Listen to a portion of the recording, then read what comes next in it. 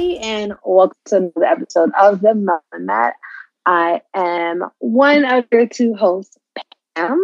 With me, of course, is your favorite other host, aka co-host, Miss Cashley. Please, how you doing?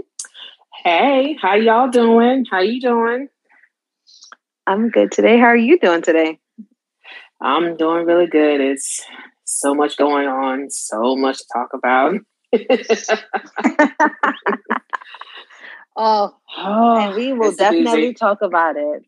We are going to talk about it. So I know we have had people since we won't even get started with the big topic, but we have had a lot of people saying we can't wait for this podcast today. So I am excited that we are getting some buzz on the podcast show. Shout out to the viewers. We really, truly appreciate each and every one of you from the bottom of both of our hearts. And I think I can say that for both of us, which is why I said that. Yes, absolutely. Yes. All of the love, all of the support. It means so much. So I am excited to not only do this podcast with you, of course, Miss Cashley, but also to hear you guys' views and what y'all think about what's going on in regards to all of these things. So, let's just cut straight to the chase. Let's get right to it. So this week we had some WWE releases. To say that we were shocked, I really was an understatement. There were a lot of names that we honestly did not think were going to be released. Some that I had no clue who they were. And also others who we were like, are you serious? So it's so much to get into. I'm literally just trying to figure out where to start in regards to these releases. So,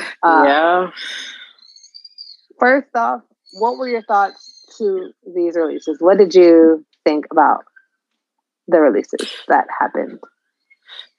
Well, when the day that the releases happened, I just happened to be kind of surfing around on the gram, and I saw that there was a departure in the executive wing of the company. A major executive had exited the company, so that kind of caught my eye. Like I thought that that was pretty interesting. But then later on, I started hearing actual performers, and I'm like, wait a minute. And the first one I heard about was Ember Moon, and I was like, what? Big shock. Like they released her, and then I kind of had to wait. Okay, let me wait a little bit and see if this is actually true. And indeed it was. And not only that, but there was like a whole slew of other performers that were let go. One of them being Keith Lee, Mia Yim, and Nia Jax. Now, with Nia Jax, I was kind of shocked by that as well, because I know she was gone for a while, but didn't really know why. I thought she might have been hurt. But turns out it was really just a mental health break. Like, she took time to really take care of herself. And in the midst of that, they let her go. Like, she actually told her side on her Instagram page. And to say that's messed up is putting it mildly, to say the least. Like, the way they let her go was pretty messed up. And then, of course, there were a bunch of others. One is B Fine from Hit Row, and I'm like, wait a minute, y'all just called them up, so why, how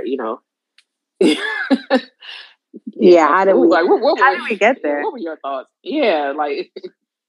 So I'll definitely, before I get into my thoughts, I just want to give the list of every WWE superstar that was released on November 4th by WWE. So we had Frankie Monet, Ember Mode. I'm so upset. Ember Moon, Scarlett, and Karrion Kross, Only Lorcan, B-Fab, Jesse Kamea, Zeta Ramir, Trey Baxter, Katrina Cortez, Jeet Rama, I'm so sorry if I am saying your name wrong, Grand Metalik, Lindsay Dorado, Keith Lee, Mia Yim, Nia Jax, Henry Smith, and Eva Marie. Now, this all came as a huge shocker to me, I will definitely say Keith Lee was the biggest shocker out of that entire list for me. He just came back. He had his battle with COVID. He just came back. New name, Keith Bearcat Lee. First it was just Bearcat Lee. Then it was Keith Bearcat Lee. Then it was like a few changes. So there was a lot of changes that happened with him and trying to get him back into that steam. And then now today he's been released. Well, not today, but on the 4th he's been released. And whoa. How? I will say who did not surprise me out of this list, Eva Marie. The person who I honestly feel like should have gotten the boot. Let's just say this. Jackson Riker, I know you got a cell phone. Pick up the phone. I know they've been calling. I know they've been calling for you. How do you still have a job? You have a job over Keith Lee? Keith Lee? Jackson Riker? That's where we're going today? Okay, cool. I got you. So you know what that means? We got beef, and I want to fight. That's all I want to say. I definitely want to fight because there's no way that allegedly, I'm so passionate about this right now. I'm like getting so upset. So allegedly, some of the reasons why some of the people were released was due to their vaccination status. Now, what people choose to do with their body, their choice. I also feel as though when it comes to something like COVID and you are dealing with thousands, tens and thousands of people every Monday, Friday, and whatever in between, and that's part of your job is interacting with those people, I feel as though in that case, you kind of don't have a choice. That's true. And it is unfortunate. And again, I'm not taking away from anybody's status. I feel as though if you don't want to get vaccinated and that is your right to choose what you put in your body, whatever research you have done, I don't judge anybody in that aspect. And I really want to make sure I make that very clear. I am not judging you if you are anti-vax or if you are for the vaccine. I just also feel as though with a company as big as WWE and how hard everyone is pushing for this vaccination. Oh, yeah. You can't have that viewpoint and not understand why your job might say, hey, you have to get vaccinated. Because they deal with sports commissions as well, don't they? Yes, they I believe so. If I'm not mistaken, they do, but that's a great question. I have to look that up. I'm going to look that up in a few later on. I wrote that down, so I'm going to look that up while we're talking. But I feel as though if that was the reason, then just Jackson Riker, pick up your phone. And if no one has his phone number, I know y'all got his address. Go knock on that man's door. Go say what's up to him right there. Because listen, him right there. I was very shocked by that. I'm also gonna say Frankie Monet. That shocked me. She just had a match on NXT 2-3 weeks ago, and she was facing Raquel Gonzalez for the NXT Championship, NXT Women's Championship. How did we go from her having a match with the Robert Stone brand altogether, and now her and Robert Stone is still there, but her and Jessie Kamea both gone, but Robert Stone is still there. So now the next thing is people are saying, well, you know what that means? Miz and Morrison might not be a thing because right now John Morrison is overseas doing the UK tour. So what does that mean for him? Because as we also saw, they got rid of a lot of couples. Scarlett and Karrion Kross, Keith Lee and Mia Yim. And like you said earlier with Nia Jax, I feel like the way they handled it was wrong, especially if what she is stating is true, that she asked for just more time for her mental health. And then a couple days later, you're gone.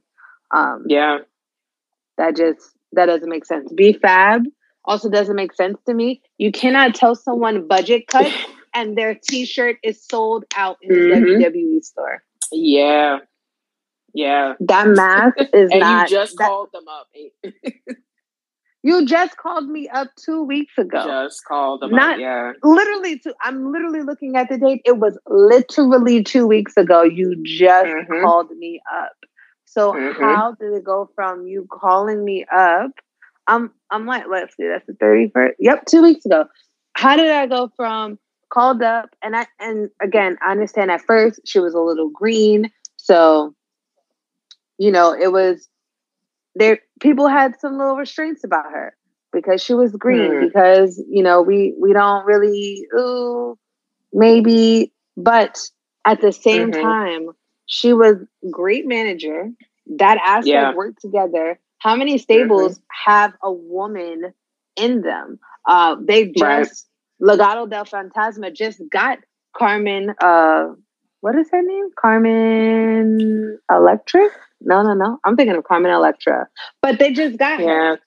They just got her. So there's not a lot of stables that have females in them. And now you have one, and it's a great stable. Like, Hit Row could do so much more. And I feel as though them having a manager is what would set them apart, because there's nothing wrong with having a female manager. We can literally look at Andrade when he was with Zelina, and she helped him so much by being his mouthpiece. There's nothing wrong with having someone be your mouthpiece, but for you to sit there and just be like, I know you guys are doing all this and it's great, but about that. Like, no.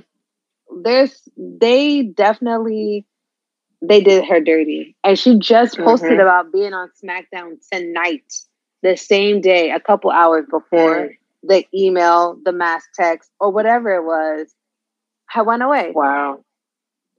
So I feel so bad. And there's so many more people that, of course, I'm not going to say anyone deserved to lose their job. I don't think anyone on this list deserved to lose their job. I forgot that Harry Smith, aka Davey Boy.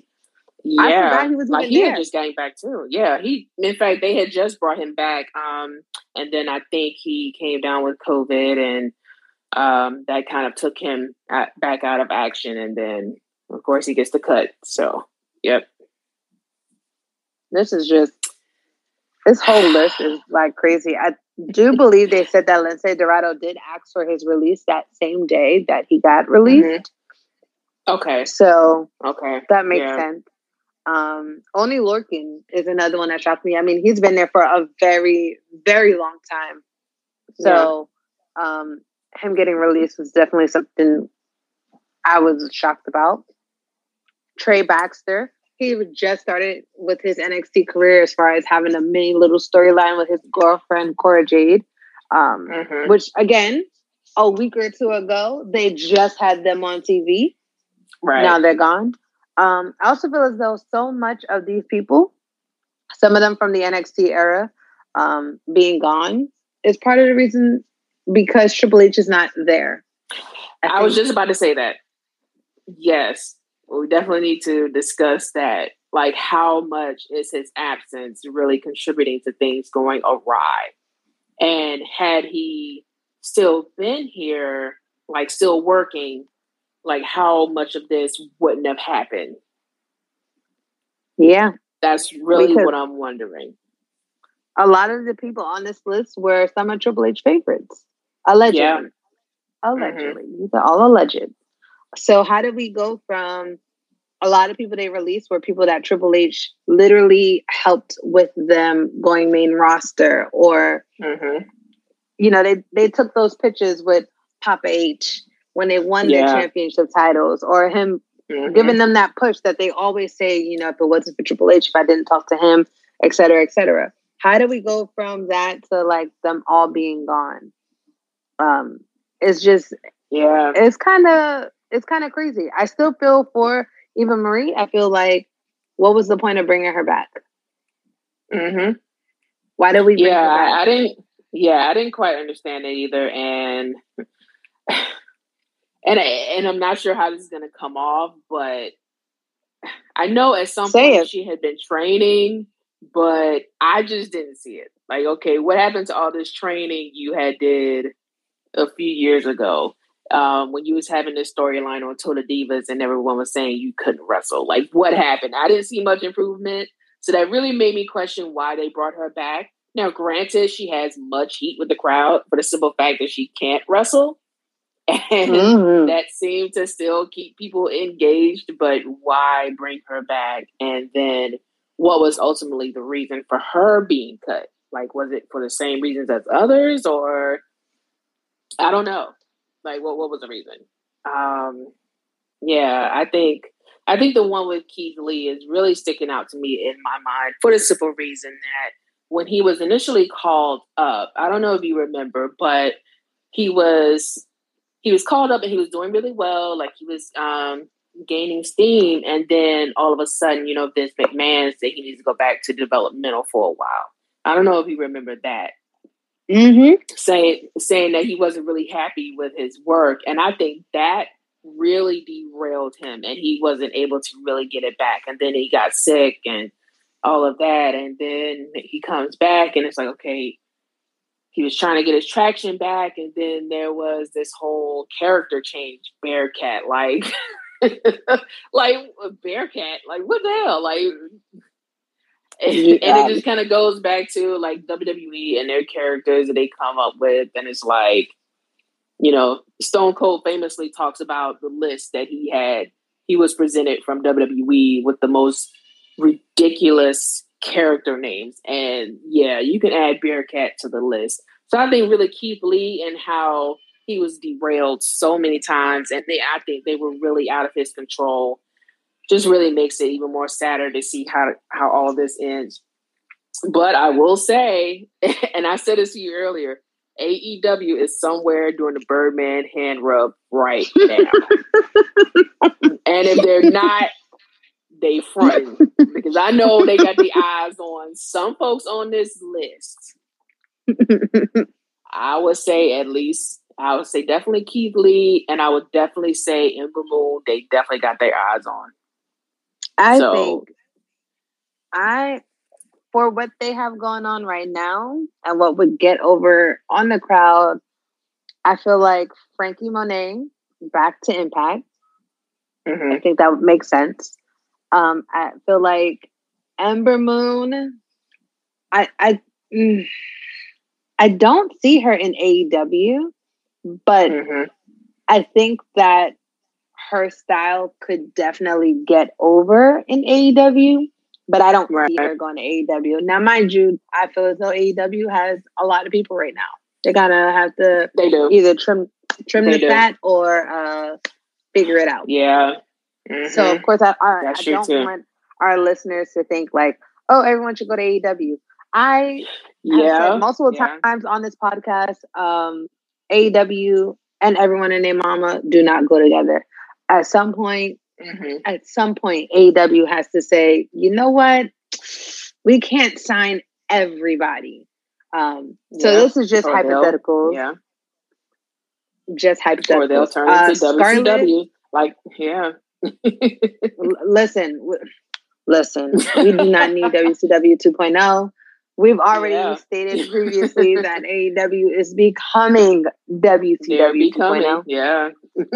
And I'm really hoping that is not true. Tony Khan, please prove me right. I'm begging you. Karrion Kross and Scarlett back to Impact. Again, I feel like Oney Lorcan, NWA. I could see him in NWA. B-Fab. Yeah. So, also, I'm just going to skip her. Lindsay Dorado and Grand Metalik. AAA. I can definitely see them out there. Keith Lee, definitely. AEW, definitely. I would love to see a Keith Lee versus Kenny Omega match. Or even, I would even go with a Keith Lee. Ooh, now I'm doing Birdman hand rub. Yeah. There's like a lot of people. I would love to see Keith Lee versus Christian. I think that would be a good match. Yeah. I think Keith Lee versus Orange Cassidy would be a nice, entertaining match. Definitely. Yeah. Or even if we did like Keith Lee versus Darby, that would be definitely be a different type of match. I'm not trying to put Keith Lee with people who are like, oh yeah, like Aleister Black or Malachi Black. Or I honestly, okay, I didn't want to go off tangent, but I don't want to see Cody wrestle no more. I'm sorry. I love you, Cody. That's my hot take for today. Mia Yim, I definitely can see her in AEW. I definitely think as far as the women's division in AEW, they could be I love you, Kenny. I think they need to beef that up a million. Yeah. Like they have great talent on their roster. The problem that I have with AEW's women's division is that they're not showing their women enough. And I feel as though there's going to be some hot takes and people might come for me on Twitter, but I love you, Ruby Soho. But there is literally other women that have been there longer that are not getting these title shots. And she comes in and she got a title shot. And she wins. And I get it. It's the whole, oh my God, it's Ruby Soho. That's great. Congratulations. I love you. Yeah. At the same time, we still have Big fucking Swole. Why is Big Swole not getting her dues? What are we doing? Big Swole is so fucking good. So good. Where is her title shot? Like, I'm still waiting. I'm not forgiving anybody until I see her in that title contention. Right. And again, Jade. What's going on? When is Jade getting her title shot? Right. I get y'all want Britt to be the face, this and the third. And I get it, Sheeta, because you are with Kenny and, you know, people hate to say it. But to be honest with you, it's hard to not say that that's the reason why, because I can't see why you're going to put Sheeta on TV more than you're going to put Big Swole. Then you're going to put Jade. Then you're going to put Red Velvet. Like, what do we... There are all of these beautiful, melanated women who are beasts at this. Where is their TV time? They pushed Jade for so long, and now where's Jade? Big Swole, we understand she has Crohn's, but if she is healthy and she is able to, where's Big Swole? Right.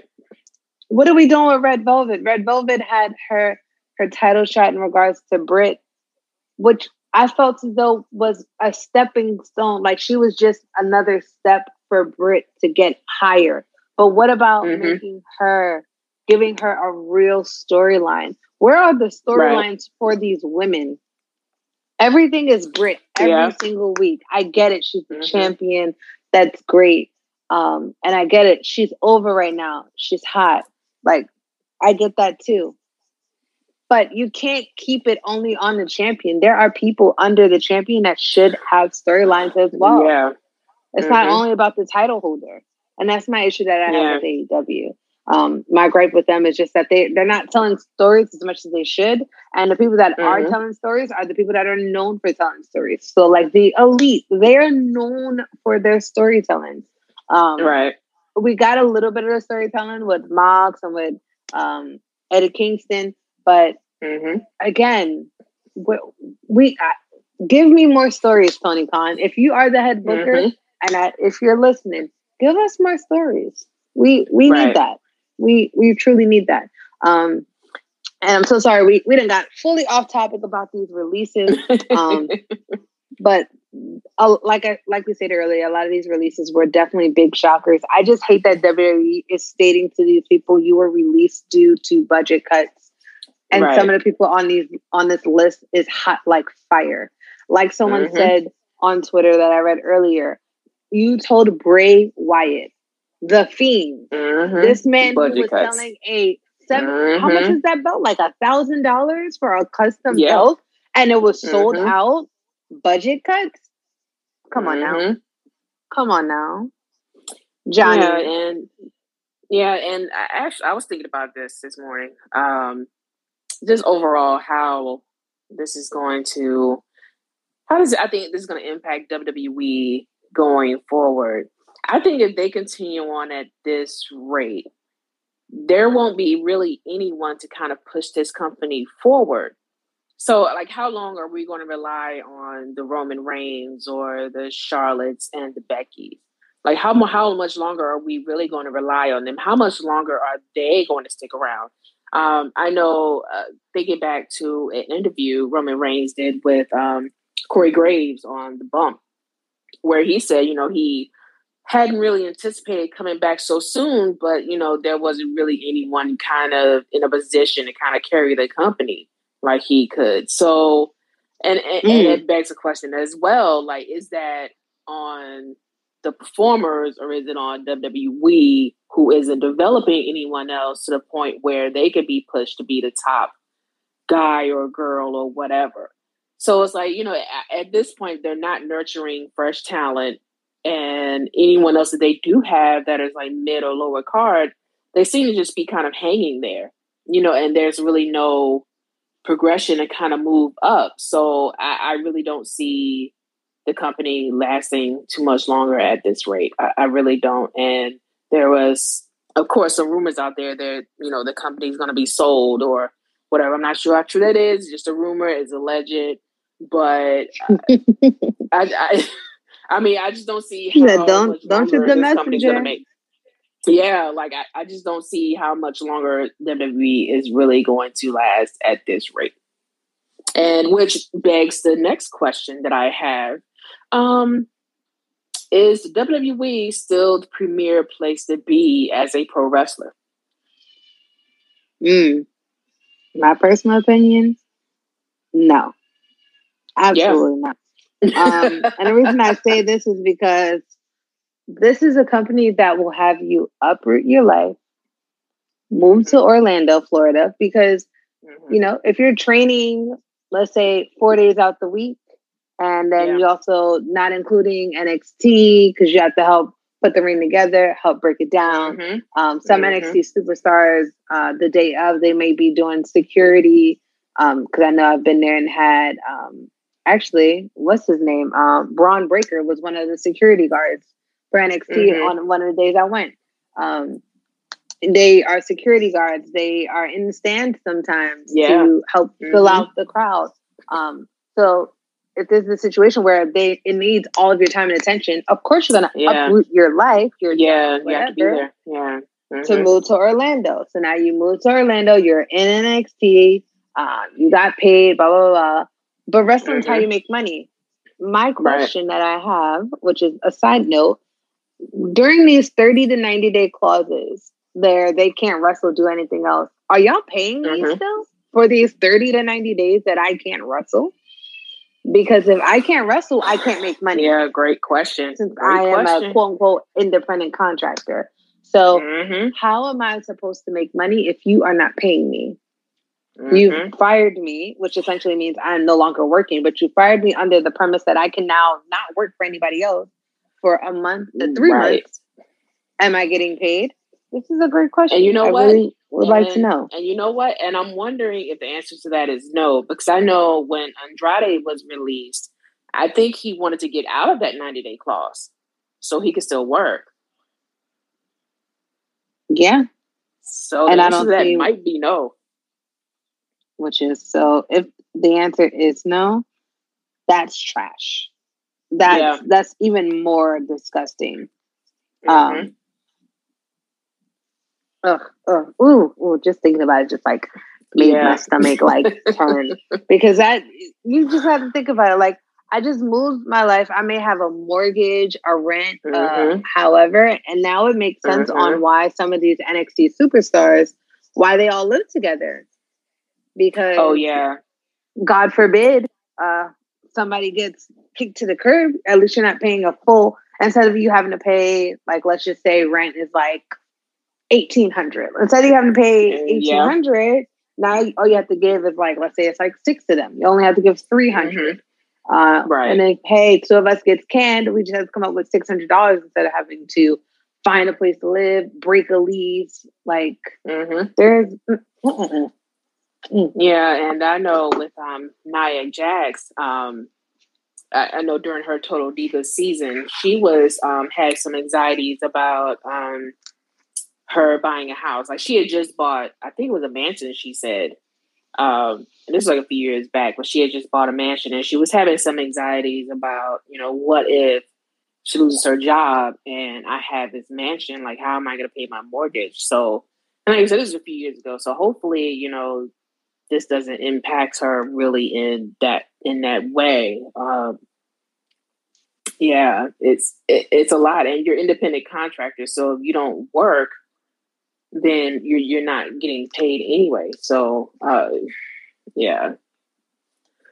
And also, I think like AEW has become the place to be because in AEW you don't have to wrestle, but you have health insurance. You're not technically an independent contractor. You're an actual worker who has insurance. You don't have to worry, oh, I got injured, so now I have to come up with like a $30,000 hospital bill, or I have to find a way to sell all my merch to make money so I can be good. Right. So it is, WWE has definitely not become the place, I would say, from like a worker standpoint, because, what benefits are there besides to say, I don't know you work if at they have WWE competitive pay, but but say, hey, I was a WWE superstar. Because there are companies who are paying great, but you may not just have that accolade of saying I made it in the WWE, because I feel like it's more of a society standpoint looking at it like, hey, if I say WWE, WWF, when I say I like wrestling, people will know what I'm talking about. But if I said, hey, I made it big, I'm a Ring of Honor star, they're going to be like, huh? What are you talking about? So I think it's more so just for a society standpoint of saying like, hey, I was in the WWE. But I don't think that they are the place to be now, because there's so many other places where if you truly love wrestling and that's what you want to do, you can love wrestling and be in New Japan. You can love wrestling and work for Ring of Honor and work for Impact and work for NWA, which I think is kind of funny that NWA doesn't get the props that they deserve, considering that that NWA World Championship has been around for so long and is so way more prestigious than a Universal Championship. Because let's truly be honest. I don't see no extraterrestrials, no aliens coming to defend for that Universal Championship. So why are we making a Universal Championship? That are we not even? Yeah, I'm calm down on that part. Like what's the difference between Universal and the World Championship? We don't know everybody in the universe. You know everybody in the universe. They're talking about we got like 20 billion other galaxies, and you want to talk about the universe? But boy, look, Vince just needs to just sit down somewhere, okay? Vincent, we love you, but just have a seat, my brother. Just have a seat, my man. Go smoke a cigar. Yeah. I don't even know if you do that anymore, but I'm gonna need him to just have a seat over here in this corner and just simmer down. Excuse me, but me personally, I don't think WWE is the new place to be. I think for a lot of professional wrestlers right now, with everything that AEW offers outside of just being on TV and actually having a place to wrestle, healthcare, mental health days, all these things that are very important to wrestlers, I feel as though AEW has now become the A place to be. What do you think? I agree with that. And also just kind of following New Japan over the week and a half with what they have coming up for November.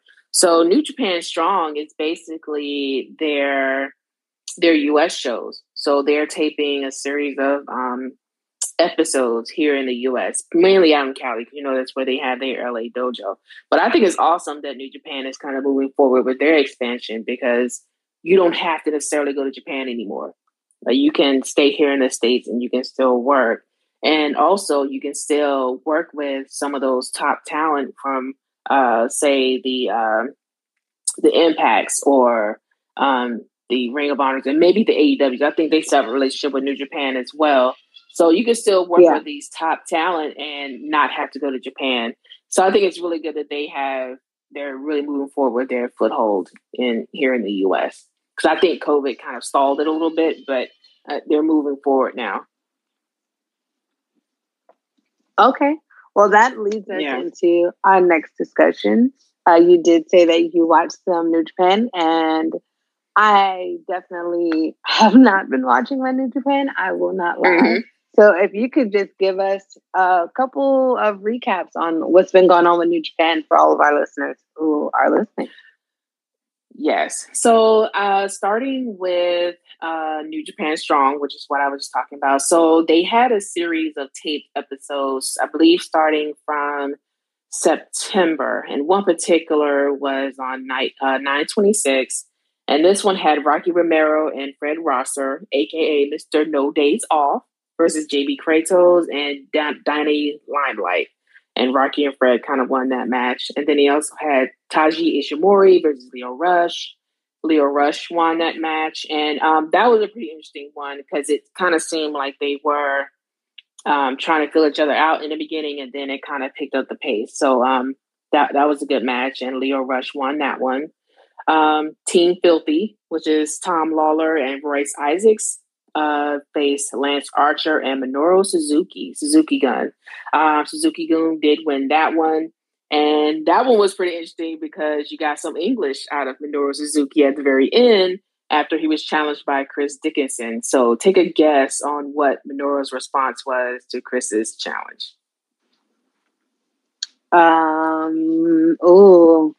Bring it. No, it was actually fuck you in English. And he said his English is not that good, but he said that fuck you pretty clear. That's why we love Evil Grandpa. Yes. So they'll actually be facing each other again pretty soon. And also what's going on is Power Struggle. Power Struggle is actually later on tonight / tomorrow morning. So it's on 11/6 at 4 a.m. I'm going to attempt to stay up and watch. It's actually later on tonight, early tomorrow morning. So it's at November 5th at 4 a.m. or November 6th? It's on November 6th. So is that Sunday or Saturday? So after this podcast comes out, the episode may have aired, essentially. So today is the 5th. So it's actually tonight at 4 a.m. So tomorrow early morning, 4 a.m. Basically. Okay, perfect. So November 6th, make sure y'all watch that. Yeah. So I may stay up and watch that one because that one is going to be pretty action packed. And I can go over that card really quick if you like. So there's going to be 3 20-minute match limits. The fourth one is going to be for the never open weight 6-man tag. So you have Yoshihashi, Tomohiro Ishii, and Hiroki Goto, who are the champions, going up against Sho, Yujiro Takahashi, and Evil. And then the next one, you have the Provisional King of Pro Wrestling 2021 with Toru Yano, who's the holder of that title, with his amateur wrestling match challenge versus Great Khan with his Kiss My Feet match challenge. So if you've ever seen Toru Yano in the ring, it's going to be very amateur wrestling and it's going to be very silly at the same time. So that one's going to be good. Follow up by the IWGP Junior Heavyweight Championship match with a 60-minute limit with the champion Robbie Eagles going up against El Desperado. And the next title up for grabs is the IWGP US Heavyweight Championship match. 60-minute also is the limit with Hiroshi Tanahashi versus Kenta. Now, the next two matches, I think, is the ones that everyone's dying to see. And that is the IWGP World Heavyweight Right to Challenge in Tokyo Dome contract match with Kazuchika Okada, who is the G1 Climax winner and also the contract holder, challenging Tama Tonga. So that one is one we're definitely waiting to see. And last but not least, we'll be seeing IWGP World Heavyweight Champion Shingo Takagi defend his title against Zack Sabre Jr. in a 60-minute limit. So that one should be great as well. Oh, yeah, Zack is gonna actually wrestle? Yeah. Okay. Yeah, so definitely it's gonna be holes galore. Definitely. Holes galore? Yeah. Yeah. Oh. Holes or whores? Yeah, holds. Oh no, holds galore, like wrestling holds. I'm like, like wrestling. Who holds is out? Okay, there's some holes in this house. Okay, I ain't gonna judge. So definitely New Japan is pretty action packed for the month of November. So there's a power struggle, 11-6. New Japan Strong also on 11-6. The World Tag League and the Best Super Junior 28 will be, I guess, going on kind of simultaneously, starting at 11-3, ending in 12-15. And then there's also Battle in the Valley, which will be at San Jose Civic Center on 11-13 in Cali. So that's New Japan for the month of November. Ooh. Well, all right. Yeah. Thank you so much for that recap. You are awesome, Sauce. We definitely have to catch up because I know soon we got to start our views and our picks for who's gonna win. So, maybe we'll definitely have to do an episode just the Tokyo Dome for Wrestle Kingdom. Yes, absolutely. January is right around the corner. It does not. Man, it does not feel like it is right there. Yeah, and I think they have like 3 different days for Wrestle Kingdom in January. Oh, well, I know they have like a Wrestle Kingdom, and then they normally have like the 2 shows that are after Wrestle Kingdom, which is basically kind of like the Mania and the SmackDown after WrestleMania. Oh, yeah. So I know that's definitely going to be a little crazy. I'm actually ready. I'm excited for it. So, and I think we have 2 voice notes, which is awesome. That means people are listening. Hey, so let's see. Let's play these voice notes and let's see what they say. Let's play this first one. Vince no longer likes valets. Okay. So explain why. Why does Vince no longer like valets? That's a good one. Yeah. And let's see what the next one says. Elektra Lopez was her previous name. Okay. So Vince no longer likes valets, and Elektra Lopez was her previous name. All right. Well, thank you so much, Mr. Marco. We appreciate that input. I'm trying to figure out why doesn't Vince like valets? I mean, just saying Vince doesn't like valets doesn't cut it. Why doesn't he like valets? Yeah, I mean, it's an interesting take. Which, I don't know. I don't think there's any valets now, right?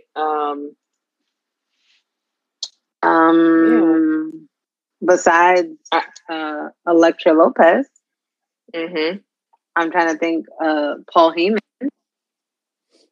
Yeah, I'm trying to think who else right now is a quote unquote valet. I guess that might be a point because I guess even Eva Marie was technically a valet, wasn't she, for Doudrop? I would say that she was, but then remember she then they branched off from her. Yeah, and then she I guess she was going to do her own thing, but then now she's not doing her own thing. So I don't know.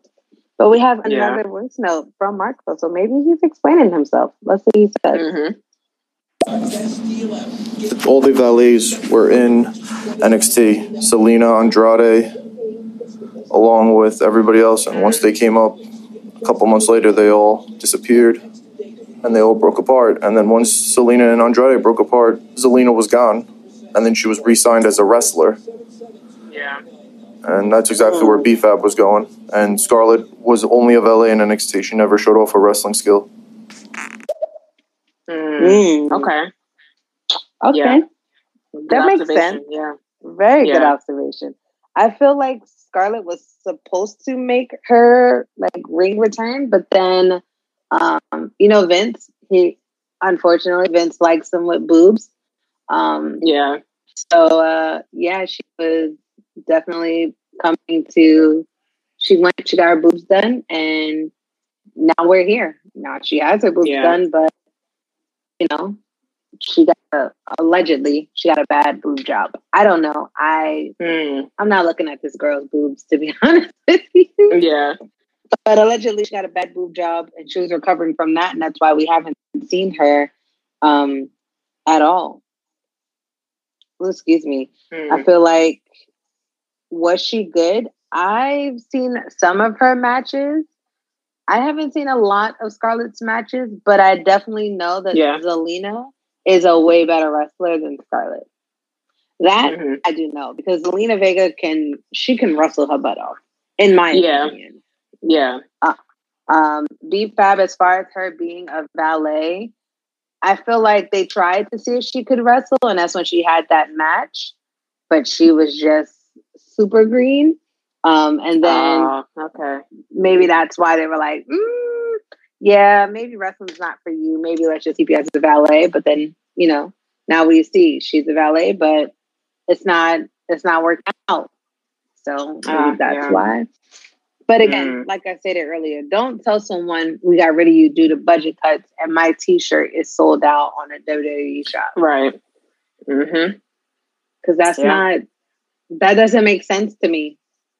It's not adding up. Yeah. The math's not mathing, and I don't like that. I'm actually going to see, because I was talking about that Bray Wyatt belt. So the original price for, let me see, I'm trying to see how much that replica costs. So that replica Fiend title belt costs $429. And that's the Hurt Heel belt. If you haven't seen it, it's the one of Bray's mask. And it is literally the replica belt that was made by Tom Savini. And it's still, I'm looking at it right now on the shop. It is still there for $429. If I'm not mistaken, when it first came out, it was not $429. If I'm not saying, actually, I'm looking right now. So for this belt, when it first came out, the belt cost $6,499. And someone on Twitter, because I'm looking at it, they purchased it. With shipping and everything, it came out to $7,000. And that belt sold. It wasn't cheap, but it sold. So don't tell a man who just gave your company $7,000+ dollars. Yeah, due to budget cuts, we gotta let you go. How much money have I made you?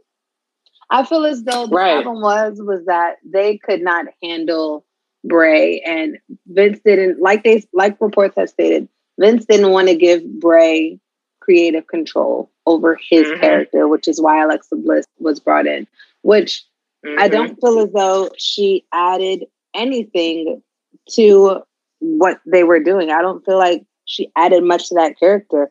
The way that WrestleMania ended with Bray Wyatt, it didn't make sense. Right. I was confused. I know a lot others were confused as well, as far as, being in building and figuring out, okay, so she put like black stuff. What was it like? I think she bit something and she was like drooling black ink or something like that. Yeah. It just, the whole thing, I'm still confused on how we got there, to be honest with you. But we're there. and it don't make sense. Yeah. It just don't. And clearly, like you said, Vince hates valets, but Paul Heyman is still here. Does he just hate female valets? I think it's female valets, yeah. Because we can't say he hates valets and there's still a Paul Heyman. So I think he probably just hates female valets. Because that's just what makes sense. But Marco has more to say, so let's see what else he has to say. The whole character didn't make sense. It made sense, but creative ruined that character. The booking ruined that character. That character could have been easily to the moon and easily could have been where the tribal chief is now. But the botch of the Seth Rollins match with the random ending, that made no sense to nobody. And every booking after that did not do good, and it basically was a doom from the start. It was an amazing character. It had amazing potential. But creative and booking showed what it could do to that kind of character. Absolutely right. Right on the money. Before I play his next voice note, I definitely do agree. Booking and creative killed that character. And I'm not going to say creative because I feel as though, like, they said he had full control over his character at first. And you can definitely tell when Vince or whoever started putting their hand into exactly what was going on. Because it didn't make sense. It was more so like, okay, so this is what we're doing. Now we're going to add Alexa. Like you said, that botch ending, that whole thing with Seth Rollins and like him being in red is what basically gave him his power. Like, why did it need red lights? Like, the red lights made it worse because people couldn't see. How am I supposed to see with red lights? Like, if you're going to do red lights, it shouldn't be that bright. Maybe make them a little darker, a little deeper. It didn't make sense for him being the Firefly Funhouse. Like, I love when he came out with the lamp of his Bray Wyatt head and it had the dress, the pop. Oh, yeah. It was mwah, chef's fucking kiss. Like, that character could have been to the moon. Technically, he was to the moon. He was doing great. Yeah. I even loved his match with John Cena that they had at WrestleMania last year. Yeah. I love that match. That is fucking storytelling. Tell a fucking story. It was great. It just doesn't, it just didn't make sense because now we got Alexa Bliss. What is her point? Why do we need her? Right. You could tell he didn't even really want her there. But it was like, it was their way of slowly going, you don't need it. And now she took over that character. And then now what is she doing? Now she got married. Right. Now she's getting married or whatever she's going through. And she's not on TV anymore. What was the point? Bray could have still been going. You still could have kept getting $7,000 belts being purchased. Right. Yeah. Yeah. So what are we really doing with these people? What are you doing, period? Maybe you need a whole new creative. Maybe booking needs to be changed because at some point they may not say ratings, but I was looking at a video I took from when I was there 3 years ago. No, was it 3? Yeah, 3 years. No, 2 years ago. And I went to the show in Nassau and I was like, it's empty. Like, it was really empty.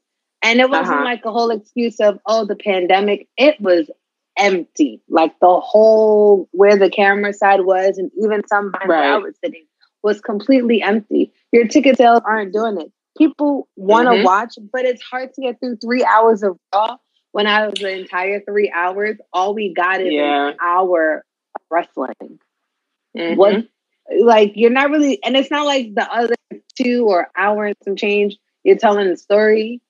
You're not telling the story. You're just commentary. Okay, cut to the back. Yeah. 2 people looking at each other who might have a match, and that's it. Or now they're doing the whole, let's do a backstage interview before they go out. What are we doing? Yeah. We're watching wrestling. And also, casually, just to go back on your point, does the WWE deal with the sports commission? No, they do not. So a couple years back, when they changed from WWF to WWE, Vince McMahon found a workaround. And the workaround was, if we state that we are entertainers and that this is not a sport, this is entertainment. Okay. We do not have to follow the sports commission rules. So they don't have to follow the sports commission because they're entertainers. Okay. So, and that is a great segue. Let's see what Marco has to say. Let's see part two. Yeah, that's true. I did mean, for the most part, it was directed towards female valets. Female valets are a thing of the past, and I don't know why, but they shouldn't be. They should be brought back. I definitely agree. The female valet, they have a really huge part in, wrestling history. You think of the Miss Elizabeths, you think of the Sensational Sherry or Sensational Sherry. You had the Luna Vachons, you had the Sables, you had the Sunnies, like these huge valets who were Lita, huge and better. Stacey Keebler. Like really huge. Yeah. Like, valets are a really huge part of wrestling history. So I don't know if it's just a part of, I guess, they're kind of doing away with that history and we just don't want to do it anymore. But I guess it's almost indicative to how the women are kind of being treated now. Like we had a women's revolution, there was an evolution, and then now it's the same performers in the same storylines, kind of. So I don't know. It seems to be a regression, almost, which is kind of sad to see. Seeing how we were all pretty much so invested in it. Yeah, and I think that makes it worse is because you're so like these female valets are bringing more to the talent. Like if I think back on Andrade when he was in NXT. The fact that Zelina was there as his mouthpiece, and she is so good. She's awesome being on her feet. She is great on the mic. She's cutting promos like crazy. He don't even have to talk. He is literally like a Spanish Brock Lesnar in the sense of I don't have to speak. I let my manager do the talking for me. And she is doing the talking. She is helping build that character. That moment when Andrade was facing Aleister Black and they were going for the NXT Championship title. That picture that they have where Aleister Black is sitting with his legs crossed in the middle of the ring and Zelina's standing right across from him and she's sitting down with her legs crossed, looking face to face. That is a moment when Zelina was helping Andrade win and she's doing the Hurricanrana off of the top rope to go and help him and be a distraction. This is what valets is about. She's doing what she needs to do. And she's not being extra with it. She's still playing in the background. She's not the valet that's like, ooh, every single chance I'm going to come in. No, she played her part and she played her part freaking good. She did that. And she even started to adapt little things. She started doing a tranquilo off the ropes with him. Like little things like that. That's a good tag. That's a good valet and wrestler, and that's how it should be. But of course, Vince just, for whatever reasons, he just doesn't like female valets, and it's sad because, like Marco said, they bring so much to a talent, and they are sometimes having that mouthpiece. It can make or break a talent, especially someone like Andrade who. His English is not very good. He has already stated this. But his wrestling is damn good. But sometimes people will be like, oh, even though his wrestling's good, he can't talk. Or, they treat him like they treated Shinsuke for a long time. Oh, yeah. If we even go back, Jinder Mahal had that big controversy for when he was talking about and he was mocking his English, and he even called him like Mr. Miyagi, like very whoa, whoa remarks. But that's what happens.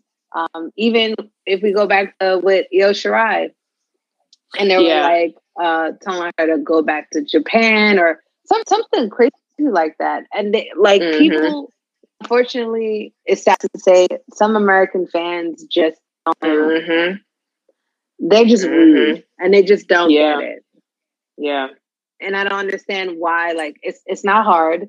You know, English is not the only language in the world, people. I promise you, it's not. Travel a little, and don't be rude and be like, "What?" Just because you know what they're saying or you know what they're trying to say. Let's not act like you have no clue. Like, what? This makes no sense. It makes sense. You just trying to be a bit of an asshole and you want to go, huh? What? Now, what if you're talking and every time you said something, I went, what? What? You wouldn't like it. So, you know, treat others how you want to be treated, WWE fans and all fans across the world. But that's neither here nor there. I feel as though, like we stated, Alexa Bliss, she ruined Bray Wyatt. But I also will say maybe Alexa Bliss is like the bad luck Chuck, maybe. Because Nia Jax, ever since she had that feud with Nia Jax, it kind of went downhill for her. Basically, everybody that she's feuded with, she's had some issues with. Even with Charlotte, same thing. So maybe it might be Nia Jax. Like, I don't know. I don't know. But I feel as though I'm happy Nia went and she stated her piece in regards to what's going on, and she stated it had nothing to do with her vaccination status. It actually had to deal with her mental health. But I can definitely go ahead and while we play this voice note, I'm going to pull up exactly what she said, and I'm going to read the words that she wrote herself. But let's play this voice note from Marco. Alexa Bliss ruined the rebirth of The Fiend because the Seth Rollins thing hurt The Fiend in the beginning. The John Cena match gave it hope because it brought back the storytelling. It brought back a lot of excitement. The build to the match and then the actual match itself, or the movie match, whatever you want to call it. But the Seth Rollins match in the beginning hurt The Fiend, and then the Alexa Bliss addition to The Fiend is, I think, what finished off the character. Yeah. I definitely agree. I agree 1,000%. Since what he stated, I'm just going to read what Nia Jax wrote on her Instagram. And she stated, I usually keep my personal life private, but yesterday's reports leave me with no option but to clarify matters. I recently took a short break of absence from WWE for a mental health break. I've been working through so much, more than I can share, and so I took some time with the full support of the company to take care of myself. Earlier this week, after WWE sent me my schedule to return to the ring for the November 15th show, I asked for an extension to my mental health break, feeling like I needed more time and hoping I would have the ongoing support of the company I had given my all to for the past 7 years. I did not receive a response. The next I heard, I was being released. My vaccination status was never mentioned. I wasn't given any choices or options. It breaks my heart to be so abruptly let go without consultation when dealing with so much privately. I loved my career at WWE. I love the men and women I worked with, and I'm going to need time to process this huge loss. I appreciate those people who have shown understanding and compassion during an incredibly difficult time. Wow. So, all of y'all saying, oh, we're happy she's gone, we're happy she just got let go, et cetera, et cetera. Sometimes you don't know what someone is going through. And like she stated, she's going through some things that more than she would like to share. If I'm not mistaken, she also wore out the muscles in her knees. Yeah. And that was the reason why she was gone for a few before, because she didn't have like a MCL, ACL, I believe. So we don't know why she wasn't on TV. I do remember, I don't know if you remember, the last match she had was against Charlotte, And she literally was trying to fight Charlotte the very last match. Mm-hmm. So, like they said, we could say she went out scrapping because she literally did. She also was last seen on TV. Let's see, when was this? 13 weeks ago. Yeah. So it's been about almost 3.5 months since she's been on TV. And she, like she said, she's gone through a lot. That's none of our business. But at the end of the day, for those people who are on here and are saying, "Oh, she deserved it," etc., etc., that's kind of rude. Would you like it if you just got fired and someone told you, "Well, you deserved it because you broke Becky Lynch's nose, or you can't wrestle, or etc., etc." If she could wrestle, I don't think she would have been there for 7 years. And if she's still there and Jackson Riker still has a job, I'm trying to hear nothing. I don't want to hear nothing. Yes, I'm not a fan of Jackson Riker. You can take that in blood. I don't care. How does he still have a job and Nia Jax does not? How does he still have a job and Keith Lee does not have a job? You could have took him and literally got rid of him, and I promise you, the day y'all get rid of him, you might get more viewers. I'm just saying. I'm just saying. But you know what? Yeah. I'm going to try not to run into him. And we have another message from Marco. Let's see what he says. Nia Jax's knees, her cartilage is completely degenerating. And that is the soft cushion in between the knees. And that goes by, usually degeneration of cartilage is caused by a lot of stress, and weight, and as well as exertion, and what exactly you're doing. And she's wrestling, which isn't sitting at a desk, and she does have that extra weight.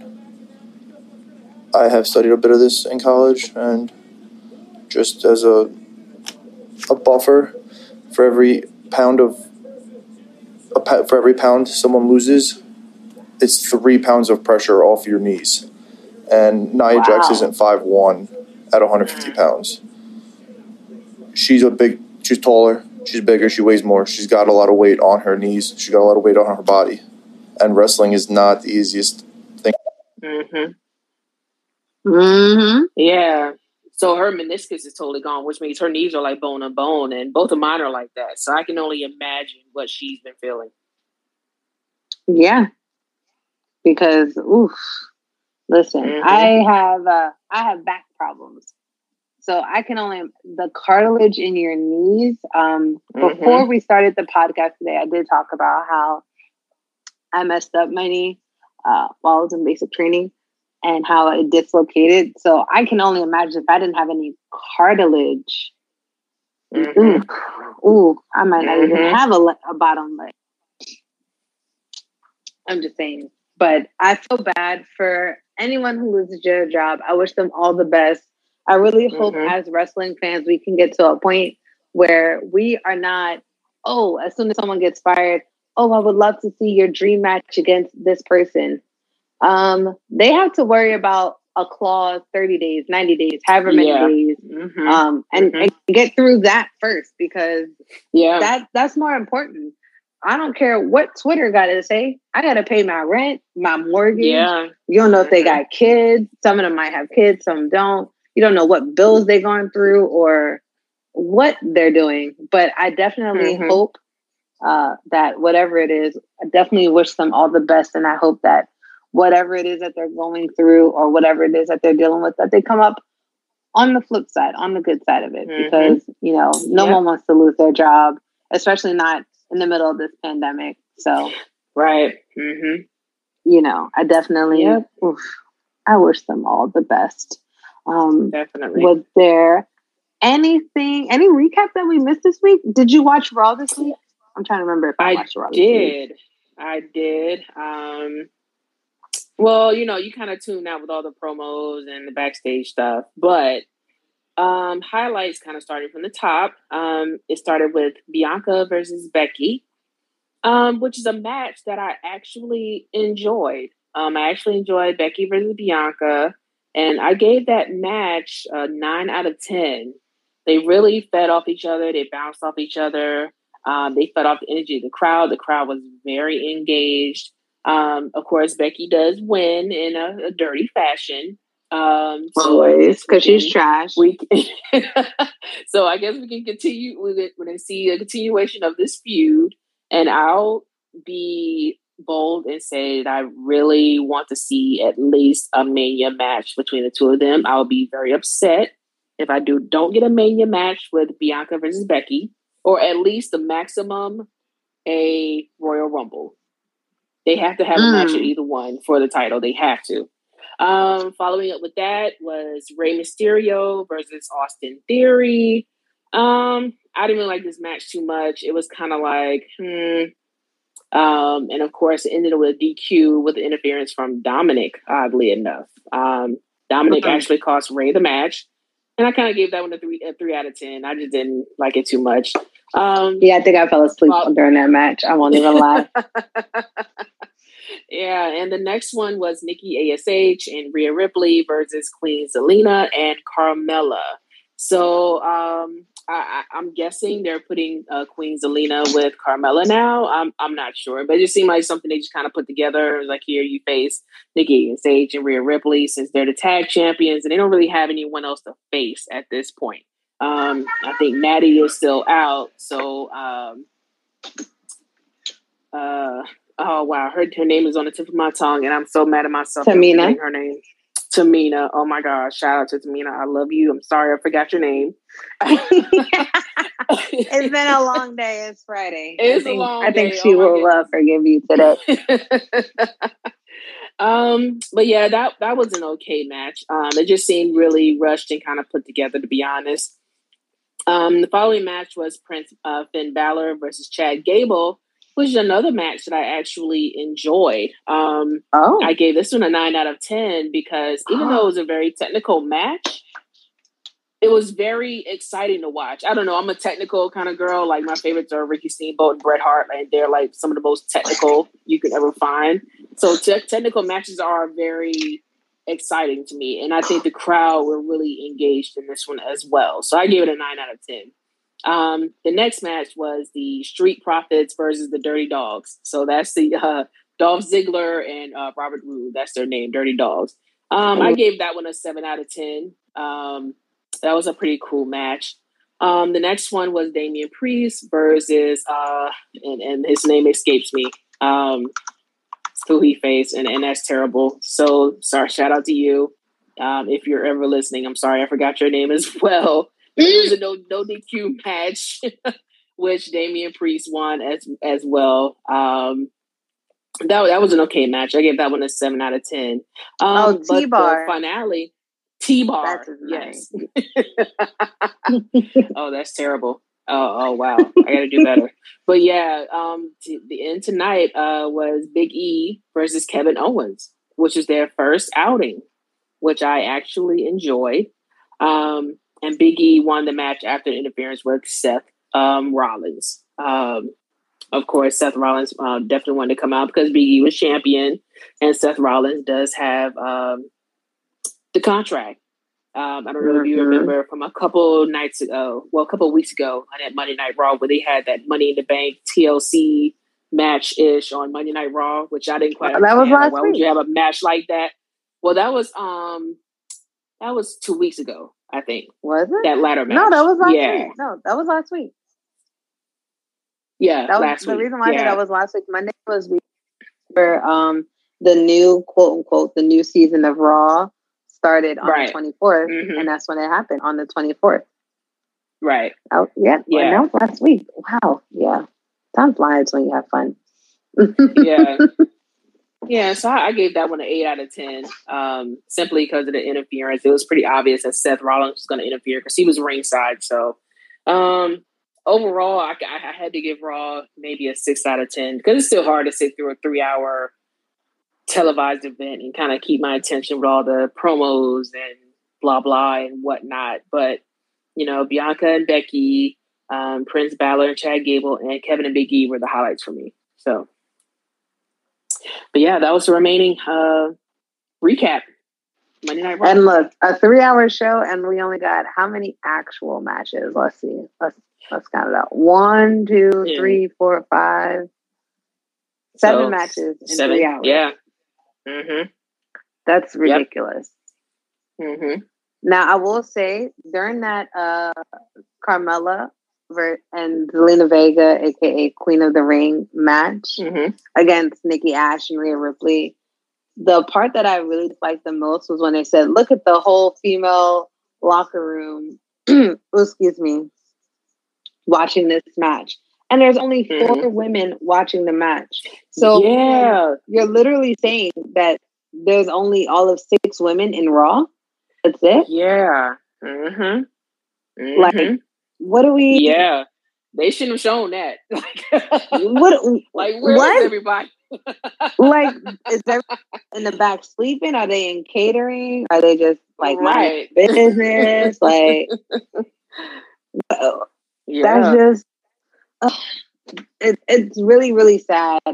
And I'm watching SmackDown right now, and I really, truly, really, really hate Sonya Deville. If you're ever listening to this, if I ever see you, you better put your head up and square up. I really want you to know that.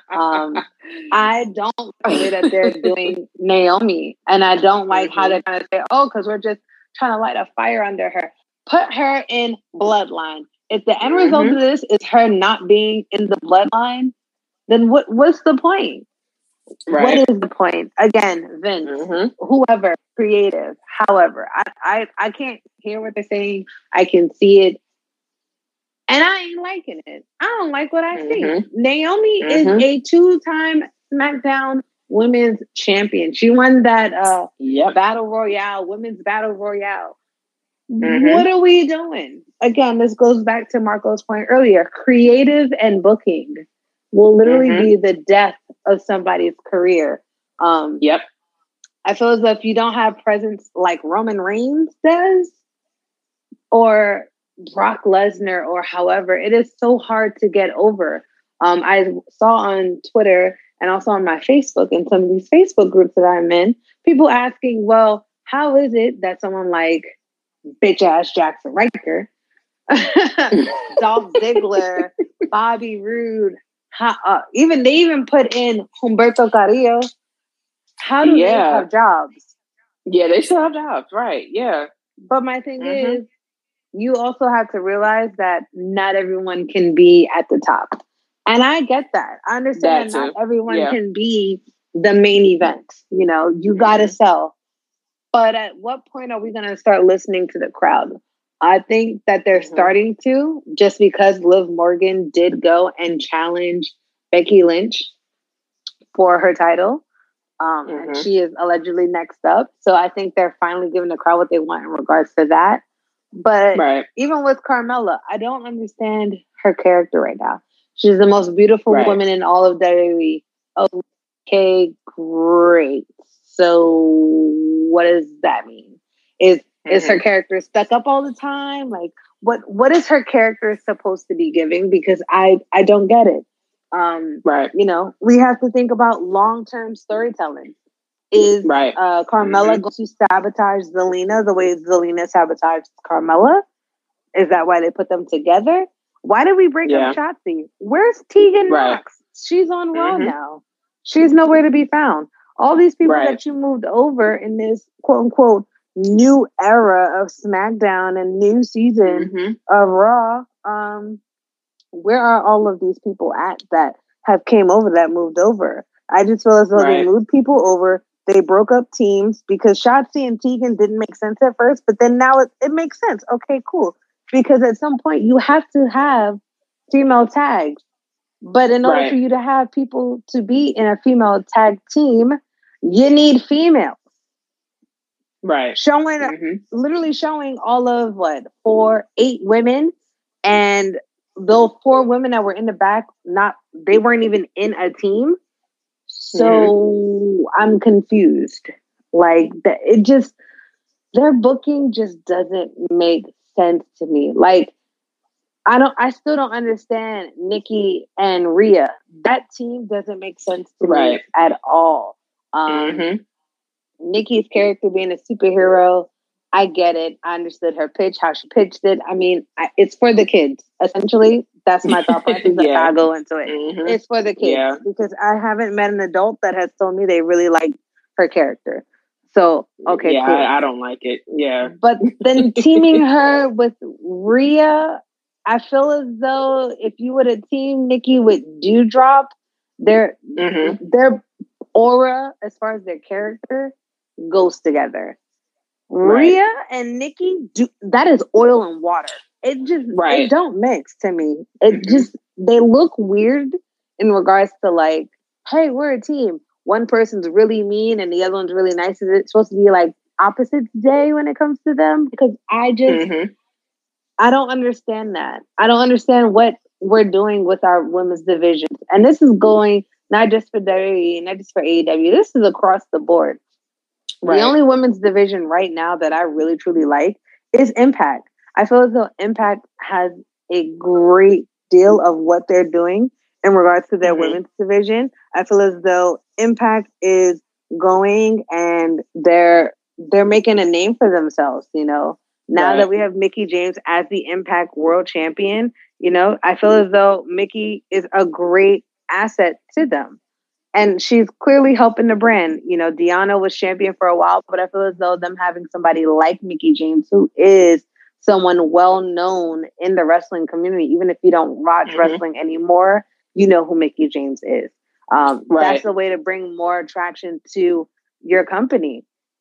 And Mickie is really good at helping other women as far as in the business, you know, kind of giving them that push, like putting them over. So I definitely am loving Mickie, and I'm loving what Impact is doing with their women's division. It looks like we have another voice note. And it's from Marco again. Let's hear it. It's for Nikki, it's for the kids. For Rhea, it's keeping Rhea in the title picture without keeping her in the title picture because she was in the title picture for so long. And now that Becky's back and Bianca's been getting more of a push and Sasha seems to be coming back, Rhea took the back step. So that's why. But I agree. I do not approve of these mixed match teams. There's been quite a few tag teams, male and female, that I just don't understand.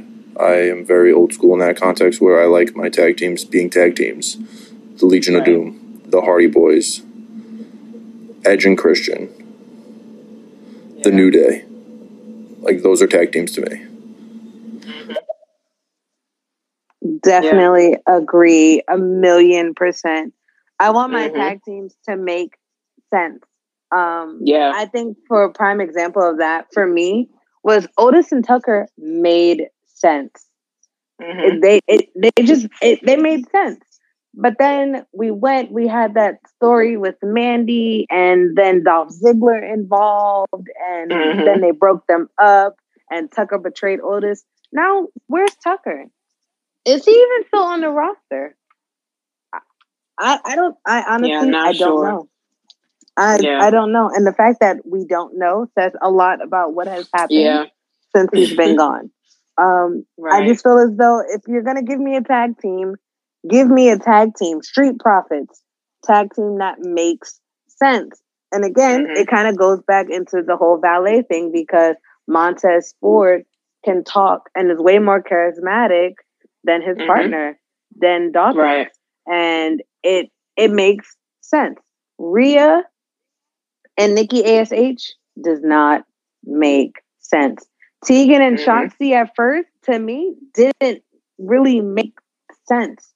I don't know what it was, but part of me, like, they didn't make sense. Ember and Shotzi made sense for so long.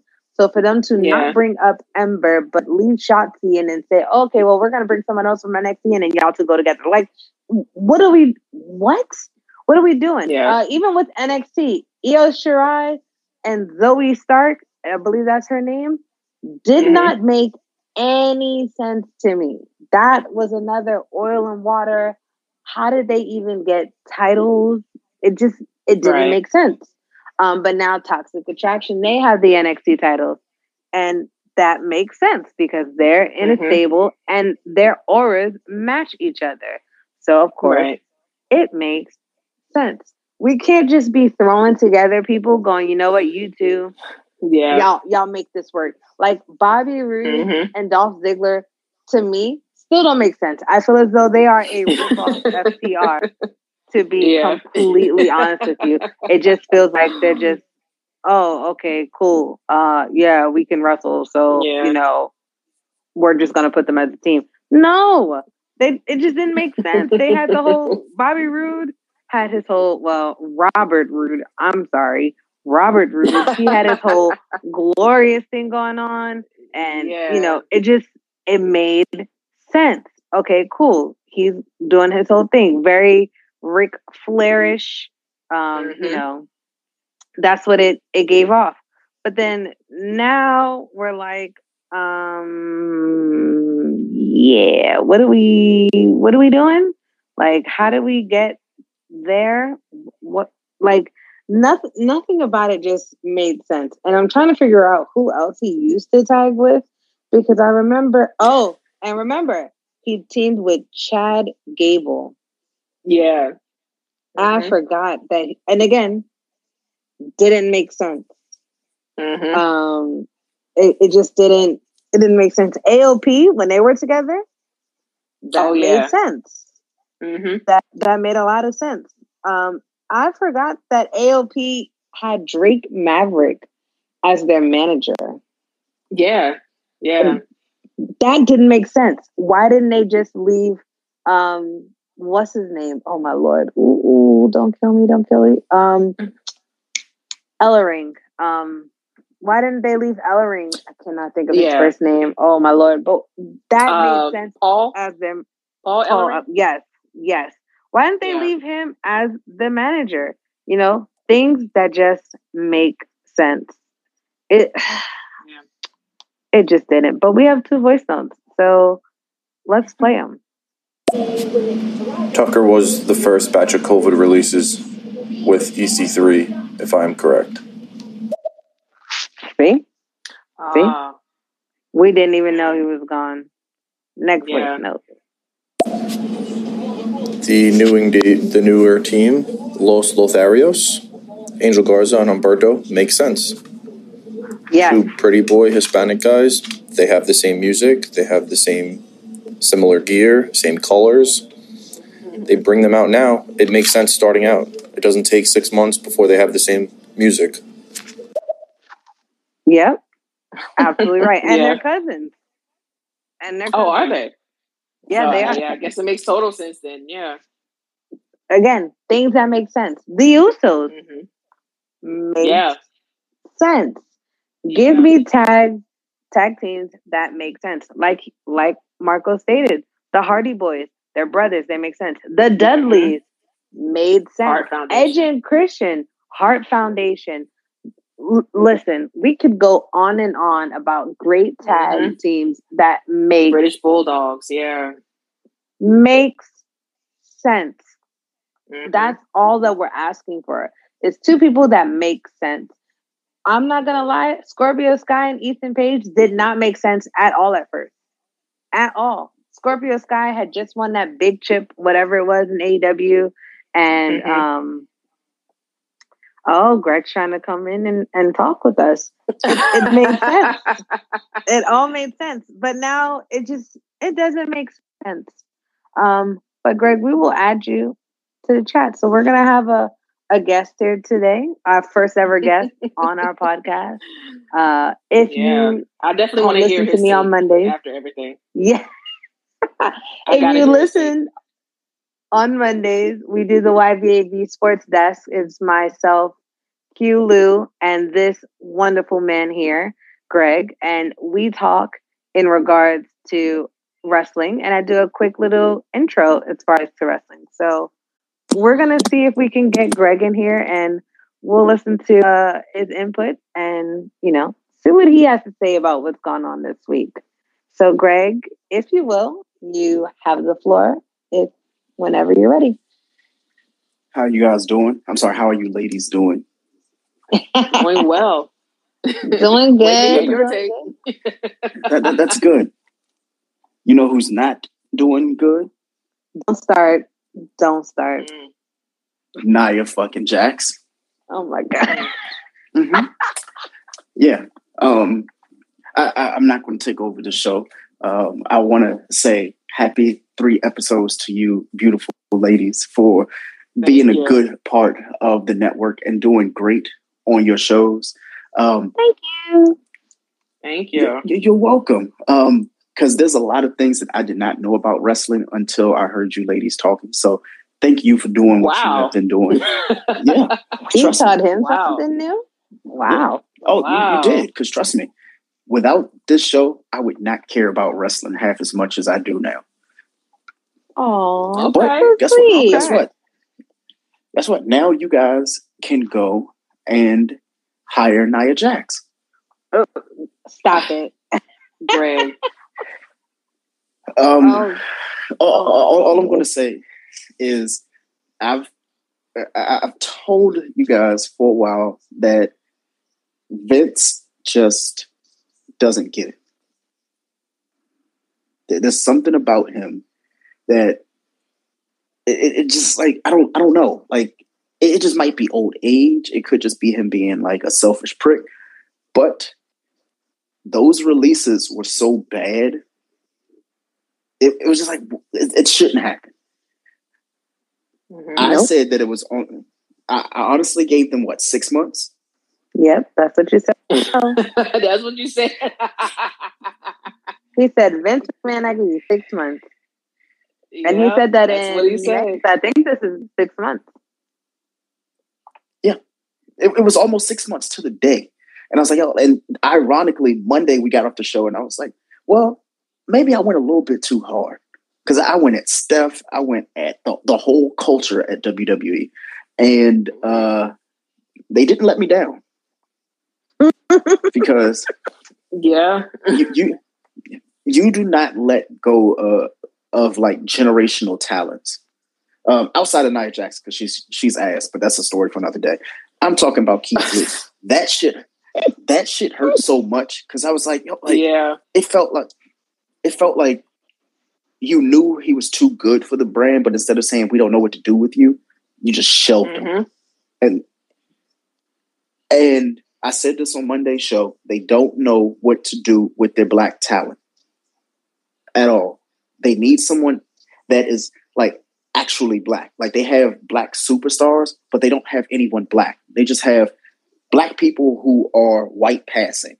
And I'm going to even include Mr. King of the Ring himself. Yeah, because when you think about it, and this is no disrespect to them, but you have people who they're into anime and stuff like that. But it's like they're like caricatures of themselves. Homeboy who won the King of the Ring. I look at him. I'm like, I understand he is black. Yeah, him. Whatever. Xavier Woods. When I see him, I'm like, yeah, physically you're black, but you don't act the part. What is acting maybe black? That's just me. What is acting black? I don't want to say it's acting black. It's almost like they don't see him as black. That's probably a better way of saying it. Like he doesn't seem aggressive. Exactly. Like he doesn't. Yeah, well, he doesn't assert his blackness for his career, which is WWE. Like even Big E, like in order to get where he was, like he was like fucking shaking and gyrating. Like you had to be non-threatening. They treat all of the like black talent in the WWE like a fucking minstrel show. And they even did it with Keith Lee. Like when he came up, it was like, oh, like this is this like polarizing figure who looks like the person that he is. And he turned him into like a Teletubby. And what the fuck is this? Like, no. Teletubby? Like, no, it was really bad. So when I looked back at like all the black like athletes and superstars in WWE, I was like, oh well, let me name them and say like what have they done? And none of them have done much. Like remember when Naomi was walking around doing the fucking what do you call it? The highlighter shit where she was like she would come in and slide down the ramp. She's still doing that. She's still doing that. And where she you can tell when you don't watch wrestling. Yeah, right now she's feuding with your favorite person of all time, Shayna Baszler. Like I said, what has she done lately? If you were sliding down the ramp to fight Ronda Rousey Jr., that's a fucking problem. Not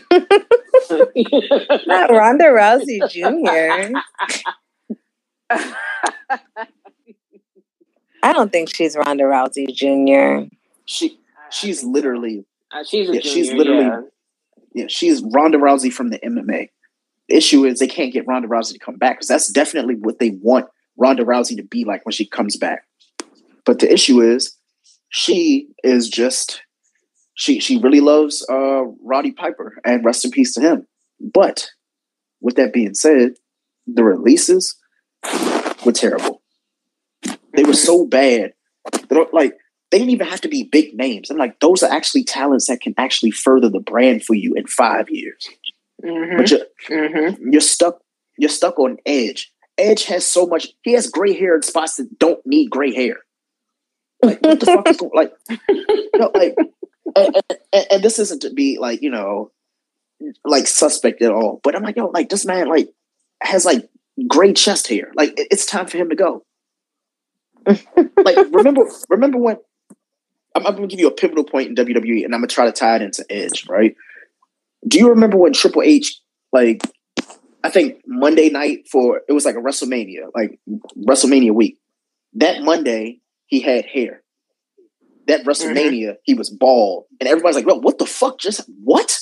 Like, you just had hair like 4 days ago. What is happening?" That's how I feel about Edge. It's like every time I see him, he gets older.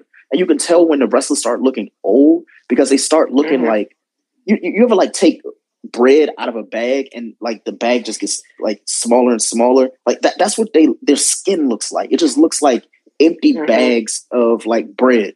And Brock Lesnar, he came back looking like Mr. Miyagi. So I'm like, we got this shit going on. Then you have Goldberg. He's walking around. I'm like, why? Like, why? Yeah. And as far as this whole cuts, as far as the whole thing with budget cuts, I mean, you have Brock Lesnar on the payroll, which, he's a farmer too, but he's not a consistent performer. Like, he's there if you want to pop a Mania or something like that. So you have people like him on the roster. You're paying people like a Goldberg. I'm pretty sure Edge isn't cheap either. So it's like, and we kind of talked about this earlier. It's like, who do you have to really further your brand in the next 5 years? Like, there's really nobody. You know what I'm saying? So when it's time for the Roman Reigns to step aside, who do you have? Exactly. And the thing is, like, all it takes is one Roman injury, and the fucking company goes down. If he has to be out for longer than 3 months, that company tanks. Yep. Like, tanks. Now, mind you, you spent 4.5 years getting him to that point, and then when he's there, there's nobody else that he can fight because you're bringing in legacy people for him to fight 3 or 4 pay-per-views in a row. I don't want to see that shit. Now, when you look at all the talent that have walked away, that they could have built up, that are gone now, and they won't be coming back, it makes CM Punk look right. It makes Bret Hart look right. I'm like, what is... I'm at the point now with Vince, I pray on his downfall. But I also want the actual wrestlers and the talent to be happy knowing that they have a future somewhere. But, Pam said this earlier, when it came to this, like, branding, like, WWE is hoping that they release so many people that they go to AEW and then they just buy AEW. I hope that really does not happen. Like, I don't want that to happen. I really, truly, wrestling really suffered after Vince bought them out because there was like no real competition, and it was like that for a solid decade. Like, where there was just no competition. So it's like, I really hope that does not happen. I don't see that happening just because Tony Khan acts as if his money literally grows on trees. So I don't see that happening. I don't. I feel as though they're making smart plays, smart moves. They're catering to their audience, which is something that WWE has not been doing for a while. But I will say we do have another person that's actually going to join in. So, oh wow, Marco okay, has been leaving voice notes, and he would like to join the discussion. So, hopefully, we can get him in here, get his side, see what he thinks. So, Marco, whenever you are ready, the floor is yours. Tell us your thoughts. And not dialing your mama. That is definitely that is Vince McMahon calling and saying, "Why in the hell are y'all talking about me right now?" Yeah. No, I mean, it was going back to these releases. I think a lot of these releases also tie into what we spoke about earlier with the Fiend character. And I think a lot of these people are Vince almost feel like he failed, whether it was Keith Lee and the medical issue that shelved him for a while, and then Keith Lee agreeing to Bearcat or saying Bearcat was a tribute to the past wrestler. The thing was Bearcat wasn't around for a while. Not many people knew of Bearcat right to make that connection. And I think that's what they kind of hoped for. That's what they wanted. It did not work. And I mean, the same thing with Cross. I think no one's going to ever admit it, but I think WWE bit themselves in the ass with getting rid of Scarlett and bringing in the Gladiator gear and hurting this character. So I think they're simply making room on the roster so that way they can show guys like Kevin Owens. Because if you put Karrion Kross in these matches, someone else is going to be taking a step back out of matches. And then that's when you get somebody else that leaves and goes to AEW or that leaves and goes somewhere else on their own. Yeah. So I think it was kind of another clean out where we wasted their time. We wasted our own time. Let's just cut our losses now before we drag them through any more mud and drag ourselves through any more mud. Because if they keep Keith Lee, again, they could have kept Keith Lee and they could have kept Karrion and they could have got rid of Mace. I mean, Mace has very little experience. He was the announcer that got F5'd by Brock and then disappeared and then came back into Retribution. I mean, I think that was WWE's way of almost doing it of that in that context of cutting our losses and focusing on who we do have. Seth Rollins, Kevin Owens, Big E, Drew McIntyre, Roman Reigns, Shinsuke, and then as they're bringing up these new guys in NXT when they did this revamp of NXT, you got Breaker, Von Wagner, these guys that WWE is showing that they want this homegrown talent. They don't want these tremendous indie guys because the minute that they change a character, I feel the WWE even thinks that they lost hope because the fans already have this outlook on a person. Like Killer Kross came in from the indies and everybody had this outlook of Killer Kross. So they had to keep his character somewhat aligned to that character. Otherwise, it would have been a total flop. And Triple H did do that with the Fall and Prey and the Doomsday. It all kind of tied in together where it kept Karrion Kross as Killer Kross. But once they did this Gladiator gimmick and they kind of it lost mystique. And it was kind of like, all right, now we're kind of back to zero with him. Right. I definitely agree. Yeah. I think that it went down after that Adam Cole promo. Adam Cole literally went and he sent him downhill. Like that was it.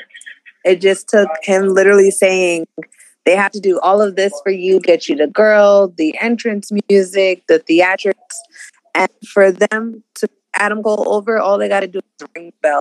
And when he said that was it. It's like he went straight downhill, and it's been trash. And going back to these tag team and these weird matchups, did I just see what's his name that was just beefing with Mustafa Ali? Mansoor and Cesaro together. Mansoor, and Cesaro. I think that was just the glue two superstars together so that they could put Los Lotharios over as a tag team. Yeah. They can give them their first official win as a tag team. I don't think Mansoor and Cesaro are going to be sticking together. I think it was kind of just a run of the mill thing. Yeah, I really truly hope so. And Ricochet is back. Are you watching it on mute or are you watching the thing? I'm watching it on mute. Of course. Because Roman earlier when they were in the locker room, they were making he was making comments to the Usos about how they lost last week, and he said, "You keep acting like this, we're going to be considered as bad as Raw." Ooh. And I was like, "Oof!" I was like, "I wonder if Vince gave me okay to do that, to talk down about the A show like that," because it's clearly not like, the A show no more.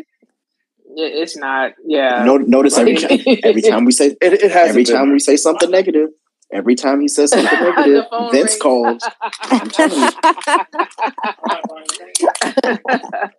That's Vince telling him, listen, your time's up.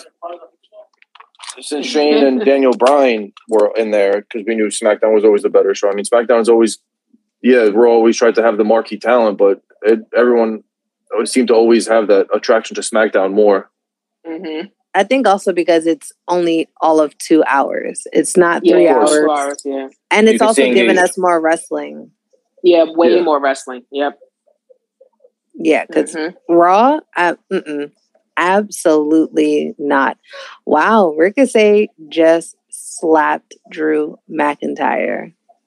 Yep. Wow. Here's somebody who could have easily been holding a Intercontinental title or definitely United States Championship easily. Yeah, and he still hasn't had a chance at either of those reigns. No, I mean, seeing Apollo Crews get it at the championship. Look, see, Vince calling. See, that's I knew it. I fucking knew it. Vince don't like what you're saying, Marco. I'm telling you that it's that damn Vince. It is that damn Vince. Vince said, "Hey, listen. Y'all talking about it's almost self-destructive. It's almost self-destructive. Like you're just trying to destruct your business. I talked to my friend who works for WWE, and he's in the audio video department. And I spoke to him during I want to say it was it was either the cuts right before Bray and Braun or the cuts following Bray and Braun. And he said it's very tense. He said it's been tense in the office. He said people are just unsure of themselves. He's like people above me who have been here for a while, they're applying to other jobs. Their jobs are now like unsure, where they were kind of like, this is my career and I love my career. They're kind of in that position where they were like, I could be cut tomorrow. Like, let me start putting my resume out there. Let me start trying to enhance myself more than what I have been doing these last couple of years, because things aren't the same.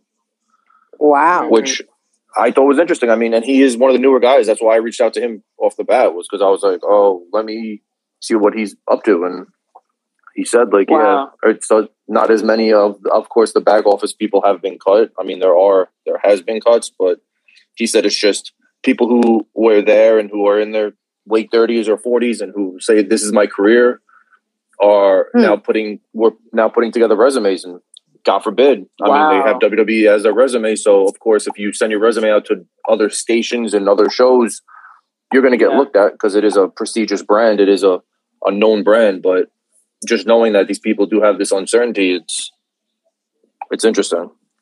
Yeah. Vince is going to sell to the highest bidder. I said this before. He does not want Stephanie and Triple H to have that business at all. Which is unfortunate. I mean, but the thing is, like, when, we went to WrestleMania 30, I said that. I was like, yo, like, something didn't feel right. And the whole Undertaker streak ended. I was like, oh, yeah, that was the end for me, in my personal opinion. So looking back at that and then looking now at, like, even the talent that you had at WrestleMania 30, they're all gone. And, like with the Nia Jax, like, I don't hate her as much as I, like, put on. It's just more so it's like, you don't know what to do with them, because you have this idea that let's do whatever worked in the 90s again. And a lot of that shit doesn't work. So the only reason I give Vince the blame is because in my eyes, what he's trying to do is, one, sell to the highest bidder, get the higher paid people off the books, but he doesn't want to promote from within. So if you came from NXT, he doesn't fuck with you. And the reason why is Triple H has pretty much proven that he has an eye for talent, and that was always Vince's thing. And Vince hasn't grasped the concept of, you don't have the eye for talent. It's just everybody wanted to work for WWE. Now, nobody wants to work for WWE because they don't know if their job's going to be secure in 2 years. Mm-hmm. And there's better products being put out. There's just like the only difference with different wrestling companies is, yes, they're putting out better content, but there's not enough money to pay everyone. Like AEW eventually is going to burst at the seams, and then Vince, which, like I said a couple minutes ago, he's going to be like, "Yep, they got to come to me because I got the money. I'm the bank." Yeah, and AEW's like, "Yo, we got to pay all these people," and Vince is like, "Welcome home, welcome home." He's going to be like you all have to come back to me because I'm Vince. It'll probably be when he's like on his deathbed, but he's definitely going to be like, "Come to me because I got to give Peacock their money anyway." Like he's trying to do that, but I'm at the point with Vince, and it's not even WWE because I feel like they would do so much better if he disappeared. If he said, "You know what? I'm a little bit too old for this shit," but it's one of those things where nobody in his family, Shane included, could ever do right or better in his eyes. That's why his wife, Linda, she was in the business for a while. She got the fuck out of it. Shane got the fuck out of it and came back when he realized there was nothing else you can do. When you're 35 years old and you're like, you know what? Like, I never really had a career because I worked for my dad my entire fucking life. And then I can't go to anybody that's a competitor because I'll be seen as Vince's son trying to move their way through the ranks. And the reason for that, because Vince fucked up his name and he fucked up the McMahon name for all wrestling business. Like everybody that's gone and left WWE or WWF, the only reason they go back is when it's time to pay the bills. Like when the Dudley Boys came back, and I was like, "Yo, like Devon's not like I don't want to hear get the table when you're like fucking 48." Like, no, I don't want to hear that dumbass shit. So with Vince, and I'll land here. When it comes to WWE, I give Vince all the blame, and the reason for that is they have not been successful in years. I think the peak of their success was bringing Rock and Cena back, and even then, that was an ass match. Both of them. Yeah, that was the height. That was like the top of the iceberg, and ever since then, it's just like, okay, yeah, we have all this talent around Roman Reigns, but you know what? We can build them. So in 5 years, yeah, we've seen it for the 18th time, like we did with the fucking Edge and Christian versus the Hardy Boys, or other people versus this person. But you know what? We have Roman Reigns fighting everybody but the good talent from NXT, and guess why? They went to AEW, or guess why? Because you brought them up and you buried them, and the women included, because I think the women division died, in my personal opinion, when Ric Flair got fired. And the reason why I said that is because that's Charlotte's daddy. I don't give a fuck what anybody says. You fire Charlotte's daddy, her fiance's gone, and now she wants out. If she ups and leaves, and we have to see fucking Becky Lynch when, remember when Nikki Bella, she just held the title for so fucking long, people forgot that it was a title. They were like, "Oh, who's the champion for like 400 and something? Oh, it's Nikki Bella. Yeah, she only fought 3 times that year, but what the fuck ever, cool." Becky Lynch is going to do the same thing. The Becky aura, I mean, it's drying up, but it's going to dry up a lot quicker if Charlotte gets injured again or if she leaves, because Sasha is not consistent enough. And I mean, even Bianca being there is great, but you can't just have Becky and Bianca carry the company, carry the division. Yeah. Well, and here's the fucked up part about that. The 2 people that you mentioned have families. The like Bianca, whenever she decides to have a baby, that's done. She can't come back. And I hate to make it a race thing, but when the black females leave for like pregnancy or to start families, they don't come back. Jacqueline didn't come back. What's the woman who was on TNA? I want Awesome Kong. Awesome Kong, never came back. What's her name? Naomi. Like, I don't know if she had a kid or not, but like I think she had that ACL injury or something like that. And when she left and she came back, her career wasn't the fucking same. Like, imagine being like the most like powerful like figure, and even outside of like the race thing, when it came to Becky Lynch, they're like, "Oh well, like." That's the one thing I didn't like. That was especially what I didn't like about it, is that they didn't bring her back to build her, and they brought her back straight to where if Charlotte would have done that, like if they would have done that to Charlotte, like it would have caused hell on earth. Oh yeah. And the fans ate it up with Becky coming back. I just don't think it's right. And the fact that it happened to Bianca like that, it was totally wrong for it to. There was no reason. Yeah. Like, it wasn't like she was gone for a freak injury and it was a 2-month thing. She had a baby. She was gone for well over a year. Mm-hmm. Yep. But the division build, Bianca had time in, Sasha put time in, even Bayley had all this time in before Bayley got injured, of course. But there's no reason for that Becky thing to happen. Mm-hmm. And that to me is why the women's division of like WWE can't succeed. Every woman who like gets to that height, they decide they want to start families because they're already fucking 33, 34 years old. They've climbed the ranks and they've waited their turn. But when they wait their turn, or honestly, if you're like Ronda Rousey, she got the belt and all of a sudden she's gone. She goes and starts a family. It's like, all right, cool. Well, she already had the money too. Back. Yeah, but that's the thing. She had the money and now she has the family. There's not a snowball chance in hell Rousey comes back. And if she does, you're like, yo, like, what's going to happen if she goes and does it again? She's going to, she has the baby. Congratulations to them. She comes back and then she says, you know what? This isn't for me. I want to spend some more time with my family. I want my schedule to be like Brock Lesnar's. Then you're like, well, fuck, now we got to appease her. So Rousey, and Ronda Rousey's nowhere near Brock Lesnar, even wrestling wise, because Ronda Rousey only had 4 matches prior to leaving. Mm-hmm. But that's the thing. She didn't have a 5 or 10 year. Yeah, but they paint her like the female Brock Lesnar. And if and when she comes back, it's going to be that.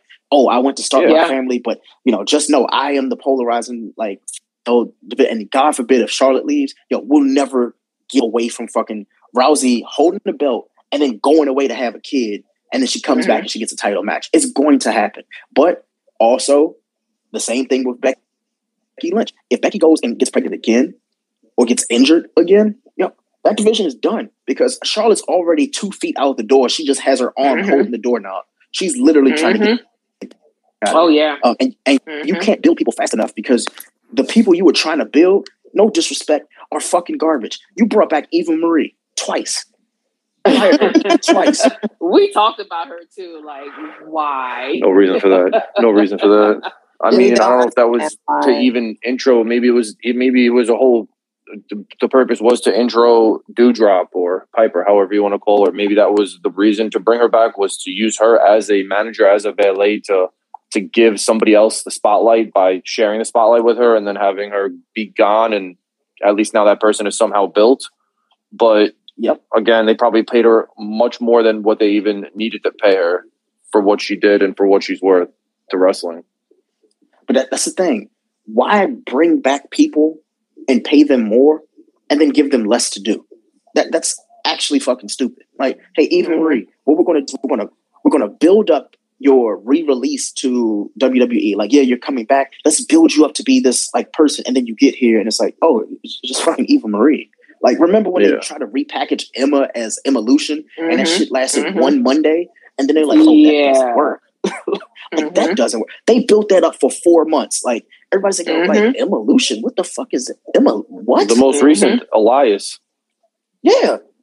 I was betting money that, like you guys were saying before, Jackson Riker was going to be on the newest batch of releases because I figured they were going to use Jackson Riker to end off Elias so that Elias can get repackaged and come back and release Jackson Riker in that time. But we have a new batch of releases. Jackson Riker's still there. Elias had 4 or 5 promos or vignettes or builds to come back prior to the draft. The draft happens. He doesn't even get drafted. And now he's in no man's land. Well, that's because they're waiting to release him after WrestleMania. And the reason for that, like, at this point, like, the WWE, if you aren't The Rock's cousin or your family to Triple H and Steph, or you're not somebody who wrestled in like 2004, they're pretty much like, fuck you. Like, you're here to like bow down to the legacy people who are here. The issue is so many of them, God rest the dead, so many of them have died or have drug problems or honestly just can't wrestle anymore that they're just like, you know what? Just come back for the check. I could have sworn they were like, yo, like, if Edge wrestled one more time and he took the wrong bump, he's dead. It wasn't even like he's paralyzed. Yeah. No, he's fucking dead. Yeah. So when I saw him do like a false count anywhere match, I was like, this is fucking crap. What is going? Yo, well, that's why they put him with Randy Orton, somebody who's going to take care of him. They're not going to put him in that kind of a match with. They're not going to put that kind of. They're not going to put him in that kind of a match with Strowman or with Corbin or with. Oh, absolutely. Someone like that, because they knew Randy Orton would take care of him. They knew Randy Orton and Edge both had a past, so they both know each other. So they both would have great chemistry, and it would mesh well. And that's the one thing that they're doing right with Edge currently, is that they're pairing him with excellent people. But if Vince gets on a high horse and decides to pair him with someone that's new, and to try to build that new person or to give that new person some shine, and then something happens, it's going to backfire in a lot of people's face. But the thing is, it's proven you can have old, aged out wrestlers just help and develop new talent. MVP, he's not even helping new talent. He's helping another old guy build himself up, and it worked. So why the fuck can't Edge do that? Like when Bobby Lashley absolutely. Yeah, the Hurt Business, that shit helped Bobby Lashley so much. Like, I actually don't even hate it. That's what was needed, and that's what... Yeah. Bobby Lashley always had his promo issue. He was never able to hold a promo. Yeah. But the thing, MVP gave him that resurgence, and MVP gave him that opportunity, and it was the best move, and that's why if they have someone that Edge could have paired well with, like, I mean, in the same context, they're great rivals, and Edge could have done that to Seth Rollins, but Seth Rollins has no problems with promos, so there's no reason to pair that kind of pair together. But that's like us as fans. Like us as fans, like we have this idea of like, since we're the people watching it, we kind of know what we want and what other fans want, and it's like, why can't you just listen to the fans? You listened when Daniel Bryan was like, oh, like, you know, everybody was like, oh, like, we're not saying yes for the 18th straight week because we just want to say fucking yes. We want him to win a title at WrestleMania. And guess what? He won the fucking title. The fans were happy. You were happy because you made more money than you could have ever fucking imagined in New Orleans. Then you try to follow that up with another WrestleMania. And it was like, it wasn't 30 though. Like, what was it 33 where they went back to New Orleans? And it wasn't like WrestleMania. Yeah, I think 30. It was 33. The matches were good. Yeah. But it wasn't as good. So for me, when I see like Xavier Woods, right? King of the Ring. In my personal opinion, why not partner him up with Booker T? That other shit that they do with the bootios and shit, that can wait. You don't have to come out every week with a fucking a trumpet and shit talking about New Day rocks. Like, how about we take the King of the Ring serious? Yeah. Like, how about we actually make that shit? Because that would be it would be prime for a heel turn for Xavier, because it's due. I mean, and it would also upset a lot of people, because a lot of people, the New Day is the New Day to a lot of people. But it's time. Yeah.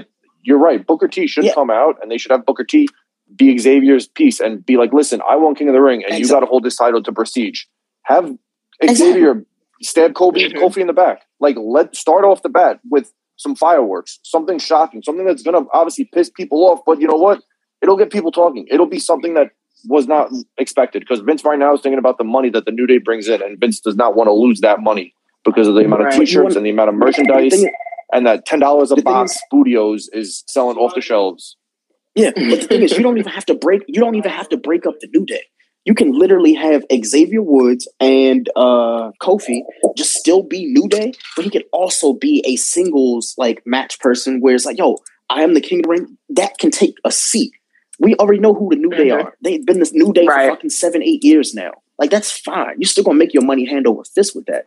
But nobody wants to see for another 3 years New Day rocks. That shit is old. New Day is not even new anymore. It's the old. They've been doing it for almost a decade. Come on. That's why I was the happiest I was when they split them up for that draft, and a lot of people hated it. But I said it's time. Give Big E a shot. Big E cannot win a belt being a part of the New Day. Big E needs a push. Yeah. He's not going to get a push being in a 3-man group. It's not going to happen. It doesn't happen. The only place that happens is New Japan, where you have gigantic factions, because the factions don't sit together every day, every event. Everyone's in a faction, but they don't come out with that faction and are only known for that faction. So, like, that's why, like, Big E, I wanted Big E for that push. Like, the only chance he had was when he first came out with Dolph Ziggler and was Dolph Ziggler's bodyguard. Like, if he broke away from that, and he would have been able to grow a championship from there, but it didn't happen. That happened with that in history, and then the New Day happened, and that, of course, kept him in the picture for a long time, and I'm happy for it. But I was ready for Big E to have that push and to have that solo career that he deserves. Yeah. I'm happy that we all kind of agree at the fact that this is like, we know what fans want of wrestling. I just wish that the person who owned the business, it's like being an employee of a company and the boss doesn't listen and it's wondering why the work production is trash and people keep leaving. Because it's not a welcoming like work environment. The morale is down. And clearly he sees this shit. But also Vince is like, let's just get the top heavy people out of the way so we can pay the top heavy people. Like all the people like that he's released that could build the roster and actually put other people over. He's like, nah, I think I'm good with 5 people. I'm good with Roman and all of the Rock's cousins. And except for Nia Jax, like actually let her go. Like that's fine. Because what we'll do is we need to let somebody go so they can either make the Hall of Fame in 4 years, or guess what? Whenever she does come back, because she has nowhere else to go and she'll take the vet minimum, she's going to come right back. And we're like, oh, well, wait, didn't you just fire her? Oh, you did, didn't you? Yeah, okay, she's back. You know what's going to happen. Nia Jax has no. I can see them actually using Nia Jax as like a Titus O'Neil. Like they're gonna use her back in the scenes. Like they're gonna hire her back as more as the business aspect. She's gonna be doing the speeches. She's gonna be speaking to women. Like I can see her big time doing those types of conferences. Because I'm going back to her knee injuries. Like I don't think her knees are gonna be able to support a career for her for a long time. Like she may come back for a small stint, but I don't see it lasting another 3 or 4 years. Like she's at 7 years already. Like with her best role would have been as soon as Renee Young left, put her in that seat. Like she has all the wrestling knowledge in the world, and you know this. Why not put her there? You don't need to go and hire 2 other people, and not even just the women, but men as well. Just put her in the seat. Her ass right next to Booker T. That way, whenever he's saying something asinine or stupid, like you know what? Actually, she has a little bit more knowledge. She's a woman wrestler, right? Get a woman wrestler to commentate on women's wrestling.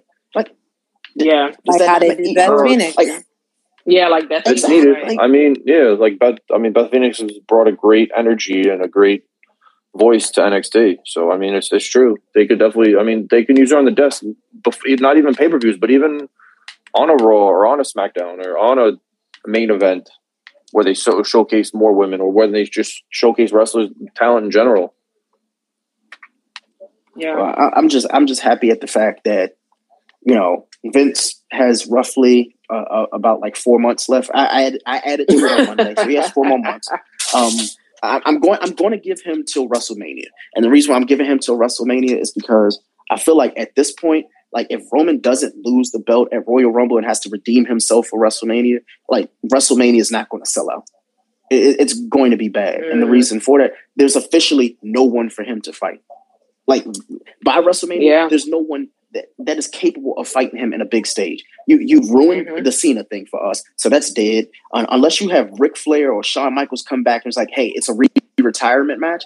No, everybody else is already at AEW that we want to fight Roman. So that's kind of dead. So unless they end up buying AEW or we end up finding like what other wrestlers from like the early, like the 2000s can go and fight like Roman Reigns and it would matter. Like DDP, The Rock. Like that's the only person. The Rock. The Rock. Yeah. The Rock. They wanted to bring The Rock back a couple of years ago, but they couldn't due to his movie productions, and he couldn't take the chance of getting injured. Well, now he owns his movie production company, so he basically makes his own contract. So he doesn't have that clause per se that he did have 5 or 6 years ago when they wanted him to come back, and he did that little rock bottom to Rusev instead, and walked away. He probably has a little bit more freedom with himself. Yeah. Okay, so you know what? I can see that happening, and the only reason I can see that happening is because Black Adam comes out next year, and he's going to want as much free promo as possible. Yep. He's like, I'll fight my cousin. He'll do it. But then after, where does wrestling go? Because if that's going to be the end, you bring John Cena back, and John Cena brings back his brother, and now you have cousins versus brothers, John Cena and Vin Diesel. And you know what? And that could be SummerSlam. John Cena and Vin Diesel versus The Rock and Roman at SummerSlam. It's been real. And there's your 2022. That has been real. Thank y'all for letting me be on the show. I'm gonna go back into the audience now because that is the wildest shit I've ever heard in my life. I'm going back to the audience, man. I love y'all. I'll see y'all later.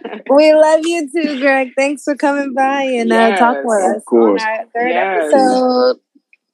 Yes.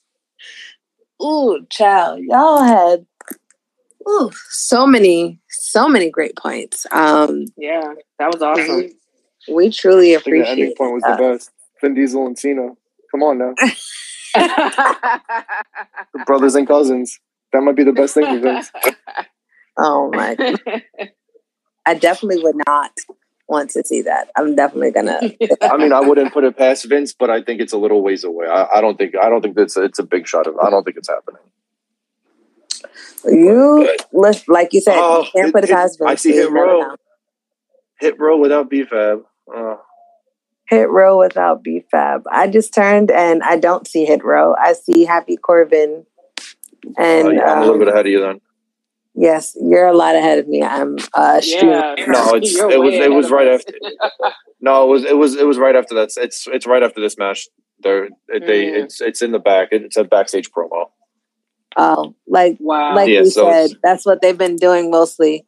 Backstage promos to say, oh, look, see, we had some wrestling. I don't like that. I'm not liking how they're trying to switch up.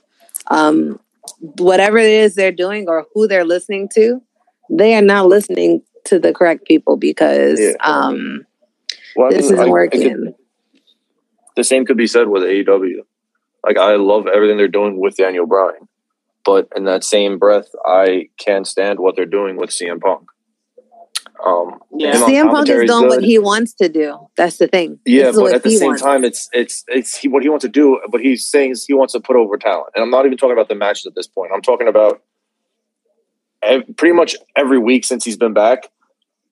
Tuesday or Friday night, he does a promo, and then the other night he does a match. Dynamite is only Rampage is only an hour. Rampage is only an hour. He comes out for a promo. You're taking out one of these new guys' opportunities to showcase himself. You're taking out Cage.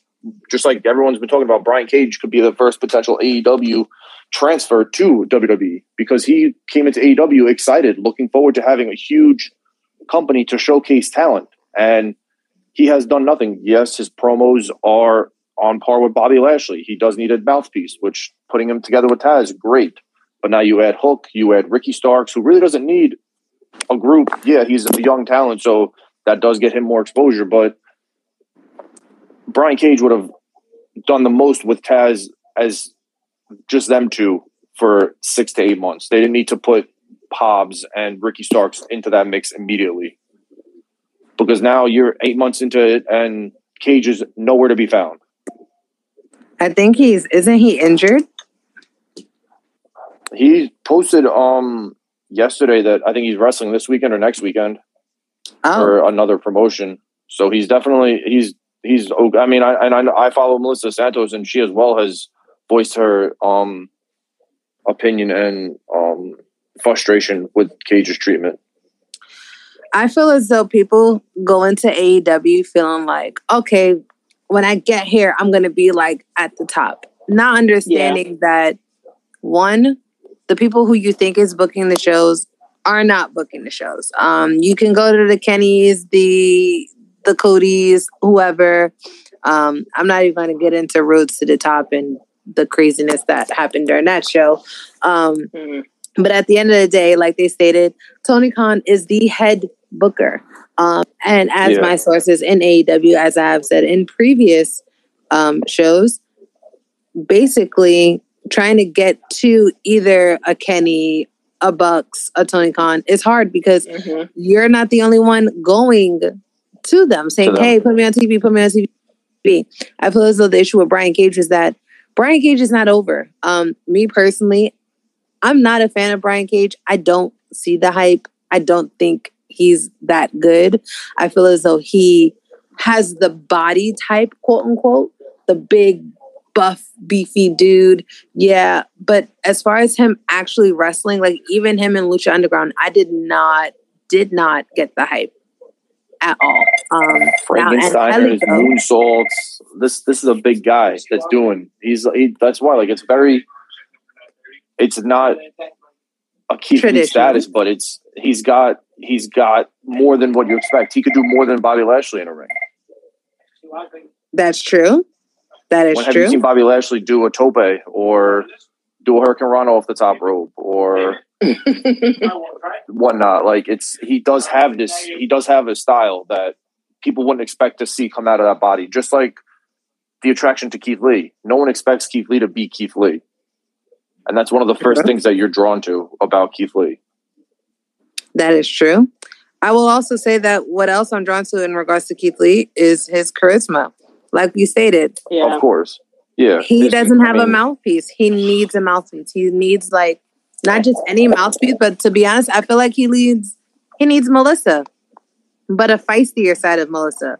He needs someone that's actually gonna like a Zelina, we'll say, because Zelina, even though she's great on the mic, she's also great on the fly. So if you throw her a curveball, she can adapt immediately. And I feel as though that's what he needs, because when he was wrestling, no one was cheering for him. And this is from someone who was in the crowd while he was wrestling. Nobody was really cheering for him when he was coming out. He wasn't really over. He wasn't getting no traction. So I feel as though that's why they kind of put him on the back burner, because no one was really rooting for him. Where was his consistency? And that's the thing too, is that a lot of these guys, and it's not even Cage, it's a lot of these guys, there's no consistency. And when they do have consistency, it's all broken. 1 week, Eddie Kingston and Lance Archer hate each other. 2 weeks later, they aren't seen, but 2 weeks later now they're helping each other out against Death Triangle or something. Yeah. You're right. No, but that's the thing. On the other end. Yep. You got Tony Khan calling you saying, listen now. First time you open your mouth about my company, I don't like what you're saying. Well,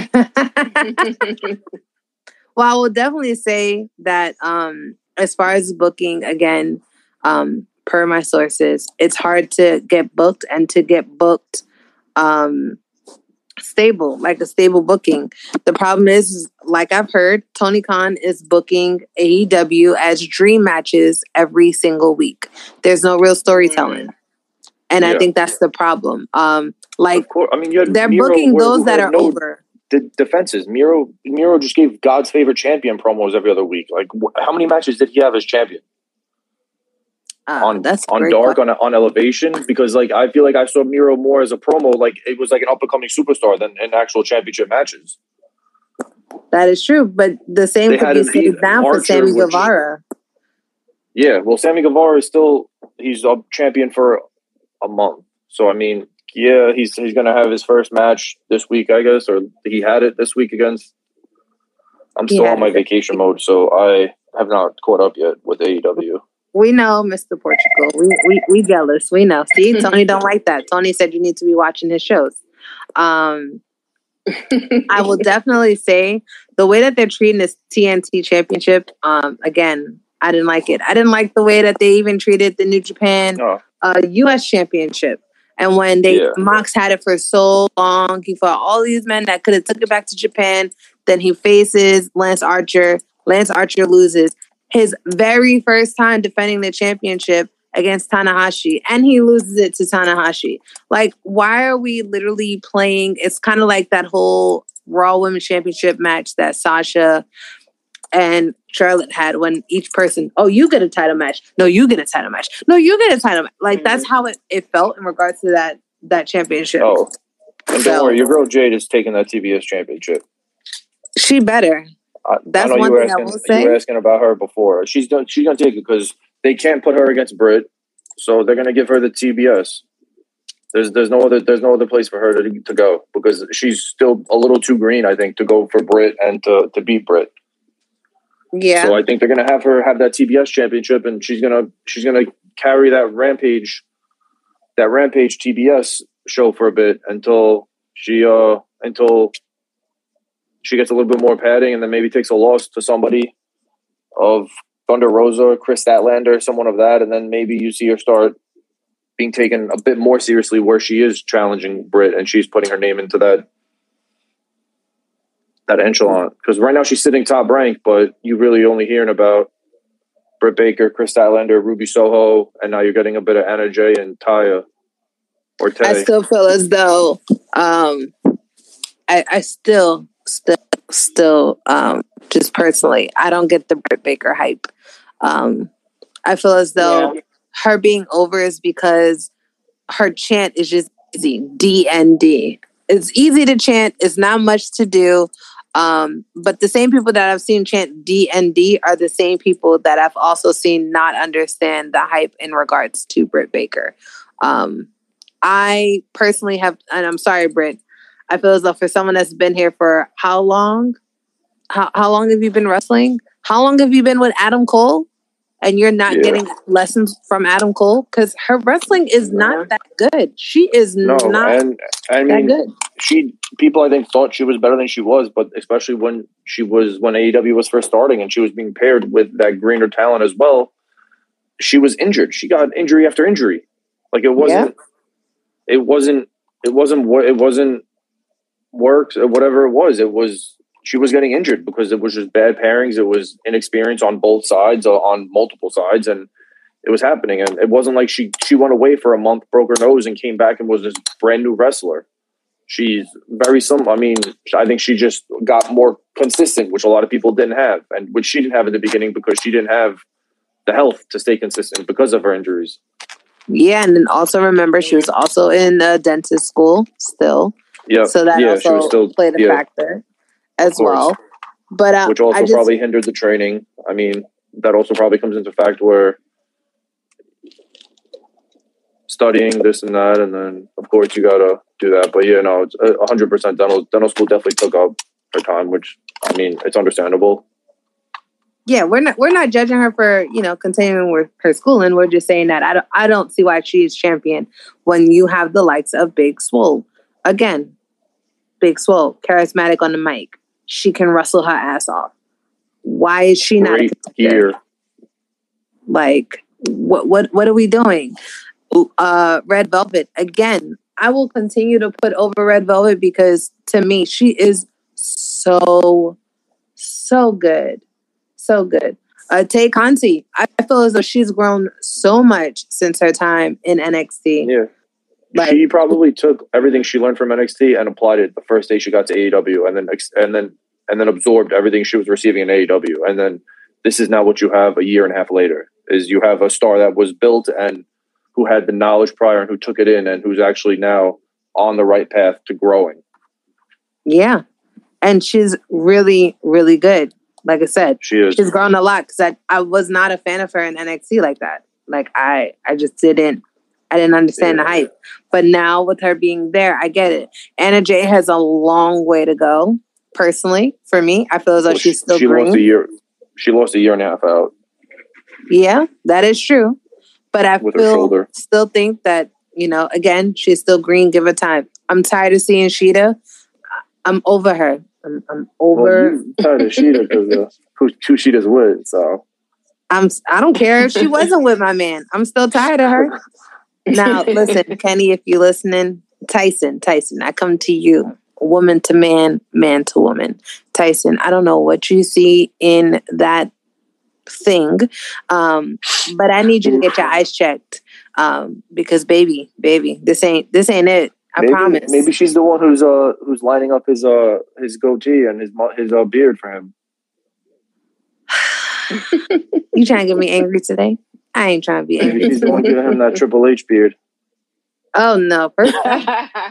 Believe it or not, so I got some backstory in regards to that whole thing that they have going on. The whole gimmick is just for them to be extremely obnoxious and just the most obnoxious character that they could think of is the whole gimmick of what they have going on right now. So, I mean, it makes sense. It's working. It is definitely working. But I don't know if you saw last week, I did give a little hint of the storytelling in regards to the Elite and Kenny, and with Adam Cole being there. If you watch that it was an 8-man tag with the Elite versus the Dark Order. Did not watch that yet. Yeah, that's on one of those episodes. Well, I will definitely say, and it's not a spoiler, but Adam Cole puts them in that I cannot think of that hold that he puts people in. It's kind of similar to the hold Rusev used to do. If it's not the same, I'm not mistaken. Yeah, and then they do like the super kick with it. Yeah, but now instead of super kick, now they kiss Adam Cole. Yeah. So they went to go do that. I either saw something online with that, or I saw him do that to somebody else prior. But yes, so they went to go do that, and Kenny was just looking, and he's like basically have this look on his face as if like he's left out. This is about the second week in a row that it's happened where he's given Adam Cole like this weird look. And again, long-term storytelling.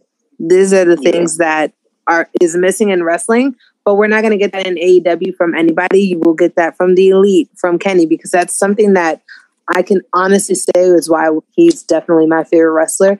Is something that he prides himself on, is storytelling. It may not seem like he's telling a story, but it feels like everything he does isn't for right now. It's for later. It's a build-up. Prime example of that is when him and Kota faced the Young Bucks back in LA for that New Japan pay-per-view. I forgot the name of it. I cannot think of the name, and I almost had it, but then I forgot it. But they faced each other there. And that was a long-term storytelling because that took months. We're talking about Kota came back, and Kenny at first didn't help. Then he came out, he helped. Then Kota came out and helped Kenny because Cody was trying to take over. It again, months long. The storytelling that wrestling has been missing. Yes, and I feel like we still are missing that. There are some good storytelling going on, but I feel as though certain companies there's good storytelling in a lot of companies. It's just very minimal, or it's in certain areas with certain people. Yeah, with certain people. Yeah, it you used to have storytelling, especially like you could talk about the past with WWE. You had storytelling. You were devoted to seeing the women's match because of the storytelling with Trish and Lita, and then the next segment or the next series you wanted to watch because then it was going to be leading up into Edge and Christian and the Hardys having some kind of feud, and then you wanted to stay up till the end of the night because it was going to be something involving the Undertaker or something with Mankind or something with The Rock. It was you were devoted to the story, so you kept interested in every segment. Now there's only one or two segments on these shows that people are devoted to, and then once that segment comes, whether it's the beginning, middle, or end of the show, everyone pretty much checks out afterward. Yeah. Yep. You're absolutely correct. Not a lie. But I do have to say one thing. Daniel Bryan's resurgence in AEW is probably my favorite thing right now, aside from the Bloodline. I will say Daniel Bryan's resurgence 1,000,000%. First of all, any song I can twerk to now, I'm with it. I'm with it. And that song, because I love it because it's like that original dun, dun, dun, dun, dun, dun, it's like I'm like, okay, babe's pumping. Ow, pump it. Like it comes out of nowhere, but I feel like it tells about who Daniel is as a person. I am a little upset. So Daniel Bryan, if you're listening, I know it's not you that make these prices, but why does it cost $400 to meet you at the big event next week? Ooh. Wow. $400 for a photo. Ooh. That's not even a combo package. Combo package is $500. Excuse me, for a photo. $500 for a photo and an autograph.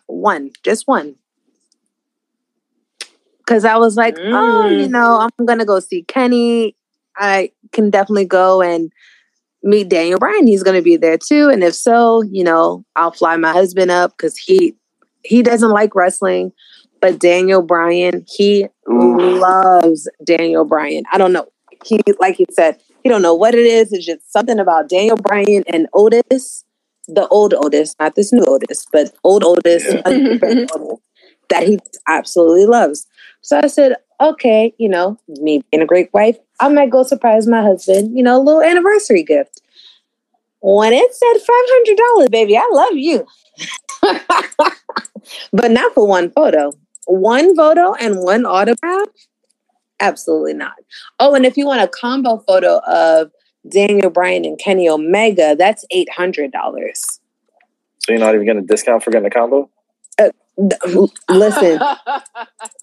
Listen. You usually combos come with discounts. Like when you go to Mickey D's, like you got a burger and fries. Oh, you want a soda? It's only 10 cents extra when you get the combo. But they're not even throwing a combo. They're calling it a combo, but it's not. There's no discount. It's just like buying two separate. Right. Exactly. Yeah. So I'm like, yeah, no.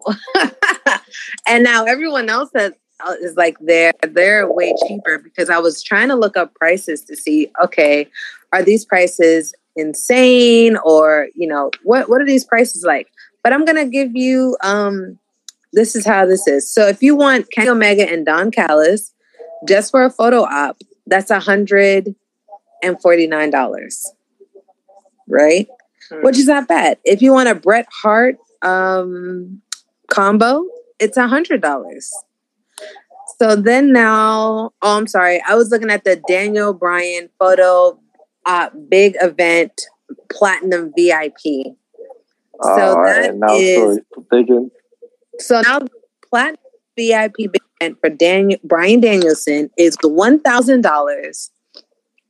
This includes 6 autographs, 1 photo op, 1 AEW belt, and 1 AEW turnbuckle for $1,000. I mean, you could also have a 6th of a Bray Wyatt Fiend belt at that price. Listen, have like the back patch. I personally, I'm not. I just want, like I said, this is my yearly Kenny photo. So when I see him next week during the big event, I will definitely try to cut a little snippet for the pod. Get us a little plug in there. But the fact that this thing is $1,000 is crazy. But if you want to meet Paul White, formerly known as The Big Show, his combo package is $150, and his VIP is $300. What are we doing? Kenny Omega, who Matt? Know who he is? Looks like he's a UFC fighter. Maybe Marco knows who he is. But his VIP package is only $100 for 3 autographs, 1 photo, and 1 pair of UFC gloves. Who was that? I missed the name. It broke. Matt Hughes. Oh yeah, he's a UFC legend. But I mean, I don't know why. $100? Would he be worth $100? Probably the most UFC fans, especially now, because he actually got hit by a train a couple of years ago. Oh my God. Yeah, somebody was stuck on the tracks, and he got them off the tracks and got hit instead. Wow. Whoa. Yeah, he's like a real life superhero. So he had a really obviously not good time getting hit by a train. Really horrible recovery, and when they walked him out for an event a couple of years ago, and I mean you could tell he looked like he got hit by a train. Like he was walking, but it was very, very gingerly and delicately and slow, and even like when he was like, you could see like his movements and his actions were very delayed and very reserved. And then something came out with a domestic thing with his wife. So that was about a year and a half ago, I think. So I don't know whatever turned up about that. But then like you got to think about too, like this guy got hit by a train. Like you wonder what happened and what's going on with the wife that it caused this, or what actually happened. So there's a lot of things, but he's one of the biggest. He's one of the big names. Like when you look at the UFC, like it's him, it's Randy Couture, they're like the pioneers for the sport, for the UFC at least. Maybe not. I mean, the big parts of the sport too, but for the UFC especially. I was thinking more like the John Jones, the Diaz's, the Honors. Yeah, he was prior. He fought like with like GSP. When GSP was in his prime and stuff, and like Okay. Well, so basically I'm gonna have to spend like $300 at this big event next week. Oh, and if you buy a ticket to the big event, first of all, I don't even know why I'm giving them all this promo, but let's give them the promo. The event admission gives you a free autograph from Christy. All right, cool.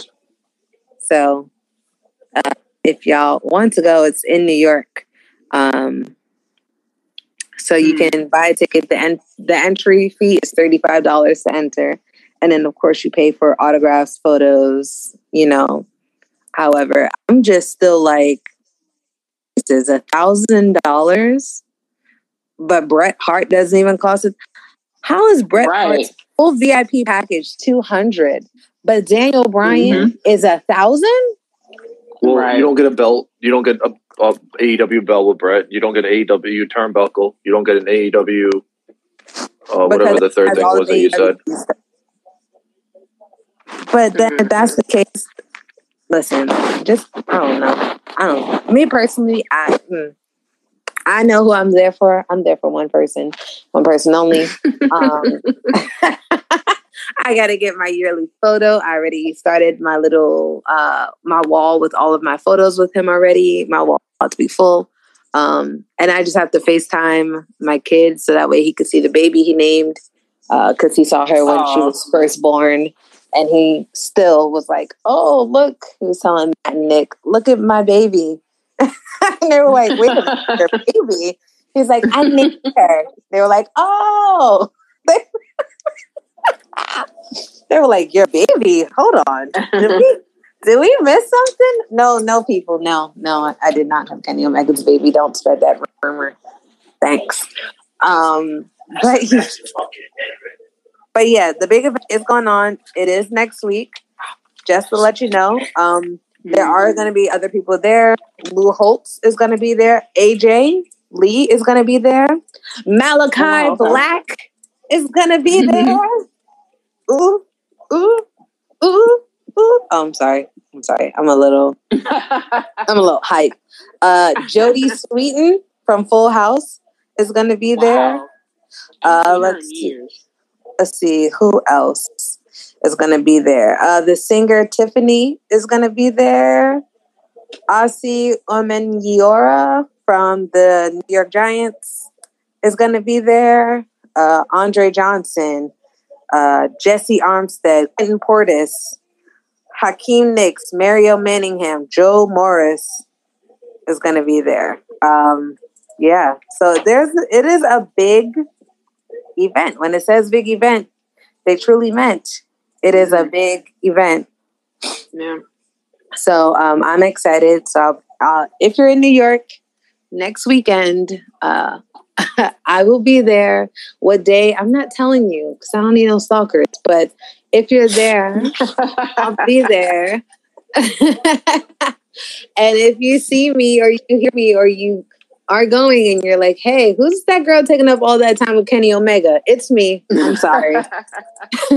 I gotta get my combo in. I have not seen this man in a year, so we have a lot to talk about, and I have to curse him out about the AEW women's division for everybody. So if you see changes, just remember the podcast. And remember, I said it here first. I am going to go and I'm going to try to fight as much as I can for the women's division in AEW. But Marco, it is literally time for us to go. We said we were going to try to do an hour and a half. We ended up doubling it. We started at 7. It's 10 o'clock. So I think it's a good time for us to get out of here. So Marco, since you are our guest right now, was there anything that you would like to plug before you go? Nope. Just thank you for having me. And, it was a great show. Yeah, awesome chat. Thank you so much.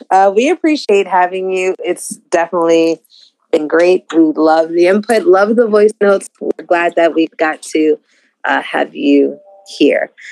And Miss Cashley, as you know, it's the end of the night. You know what that means. It is time for our wrestling hot takes before we go. So, Miss Cashley, what is this week's hot take? This week's hot take. Wrestling is hitting a dead end. Ooh. Okay. That's a bit of a hot take. Yeah. Okay. I got a hot take that I think a lot of people. I don't want to start a riot, but if I got to start a riot again, I will. I'm gonna try not to. But this week, my hot take is that the tribal chief, by the end of this year, is going to be dethroned. He's going to be the what? He's going to be dethroned, meaning someone else is going to take the title off of him by the end of this year. And if not, by the latest Royal Rumble. Well, when does he hit 434 days? That's a great question. I don't know. Soon.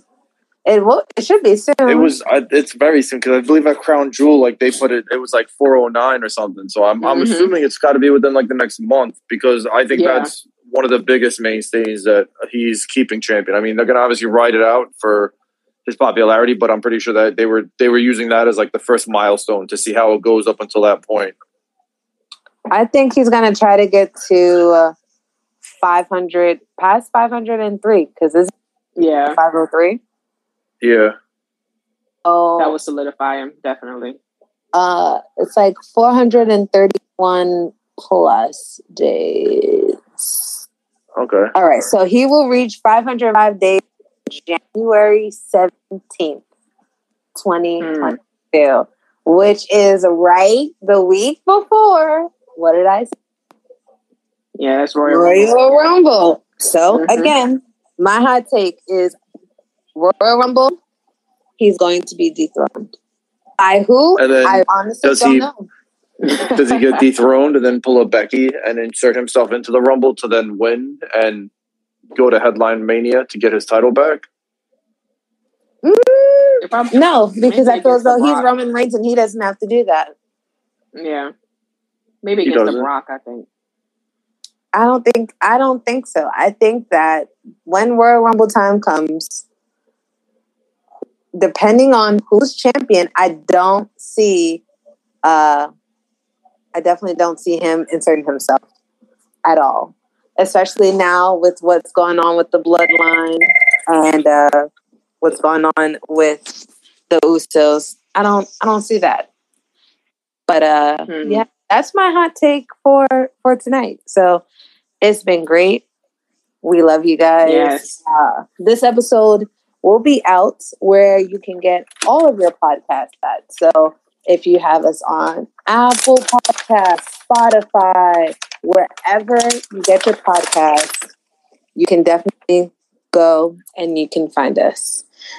As always, until next week, we will be back next Friday. I'm going to try to podcast either when I land in New York or before I leave on my flight. But we love you guys. And we will see y'all next week. Love y'all. Yep. Bye.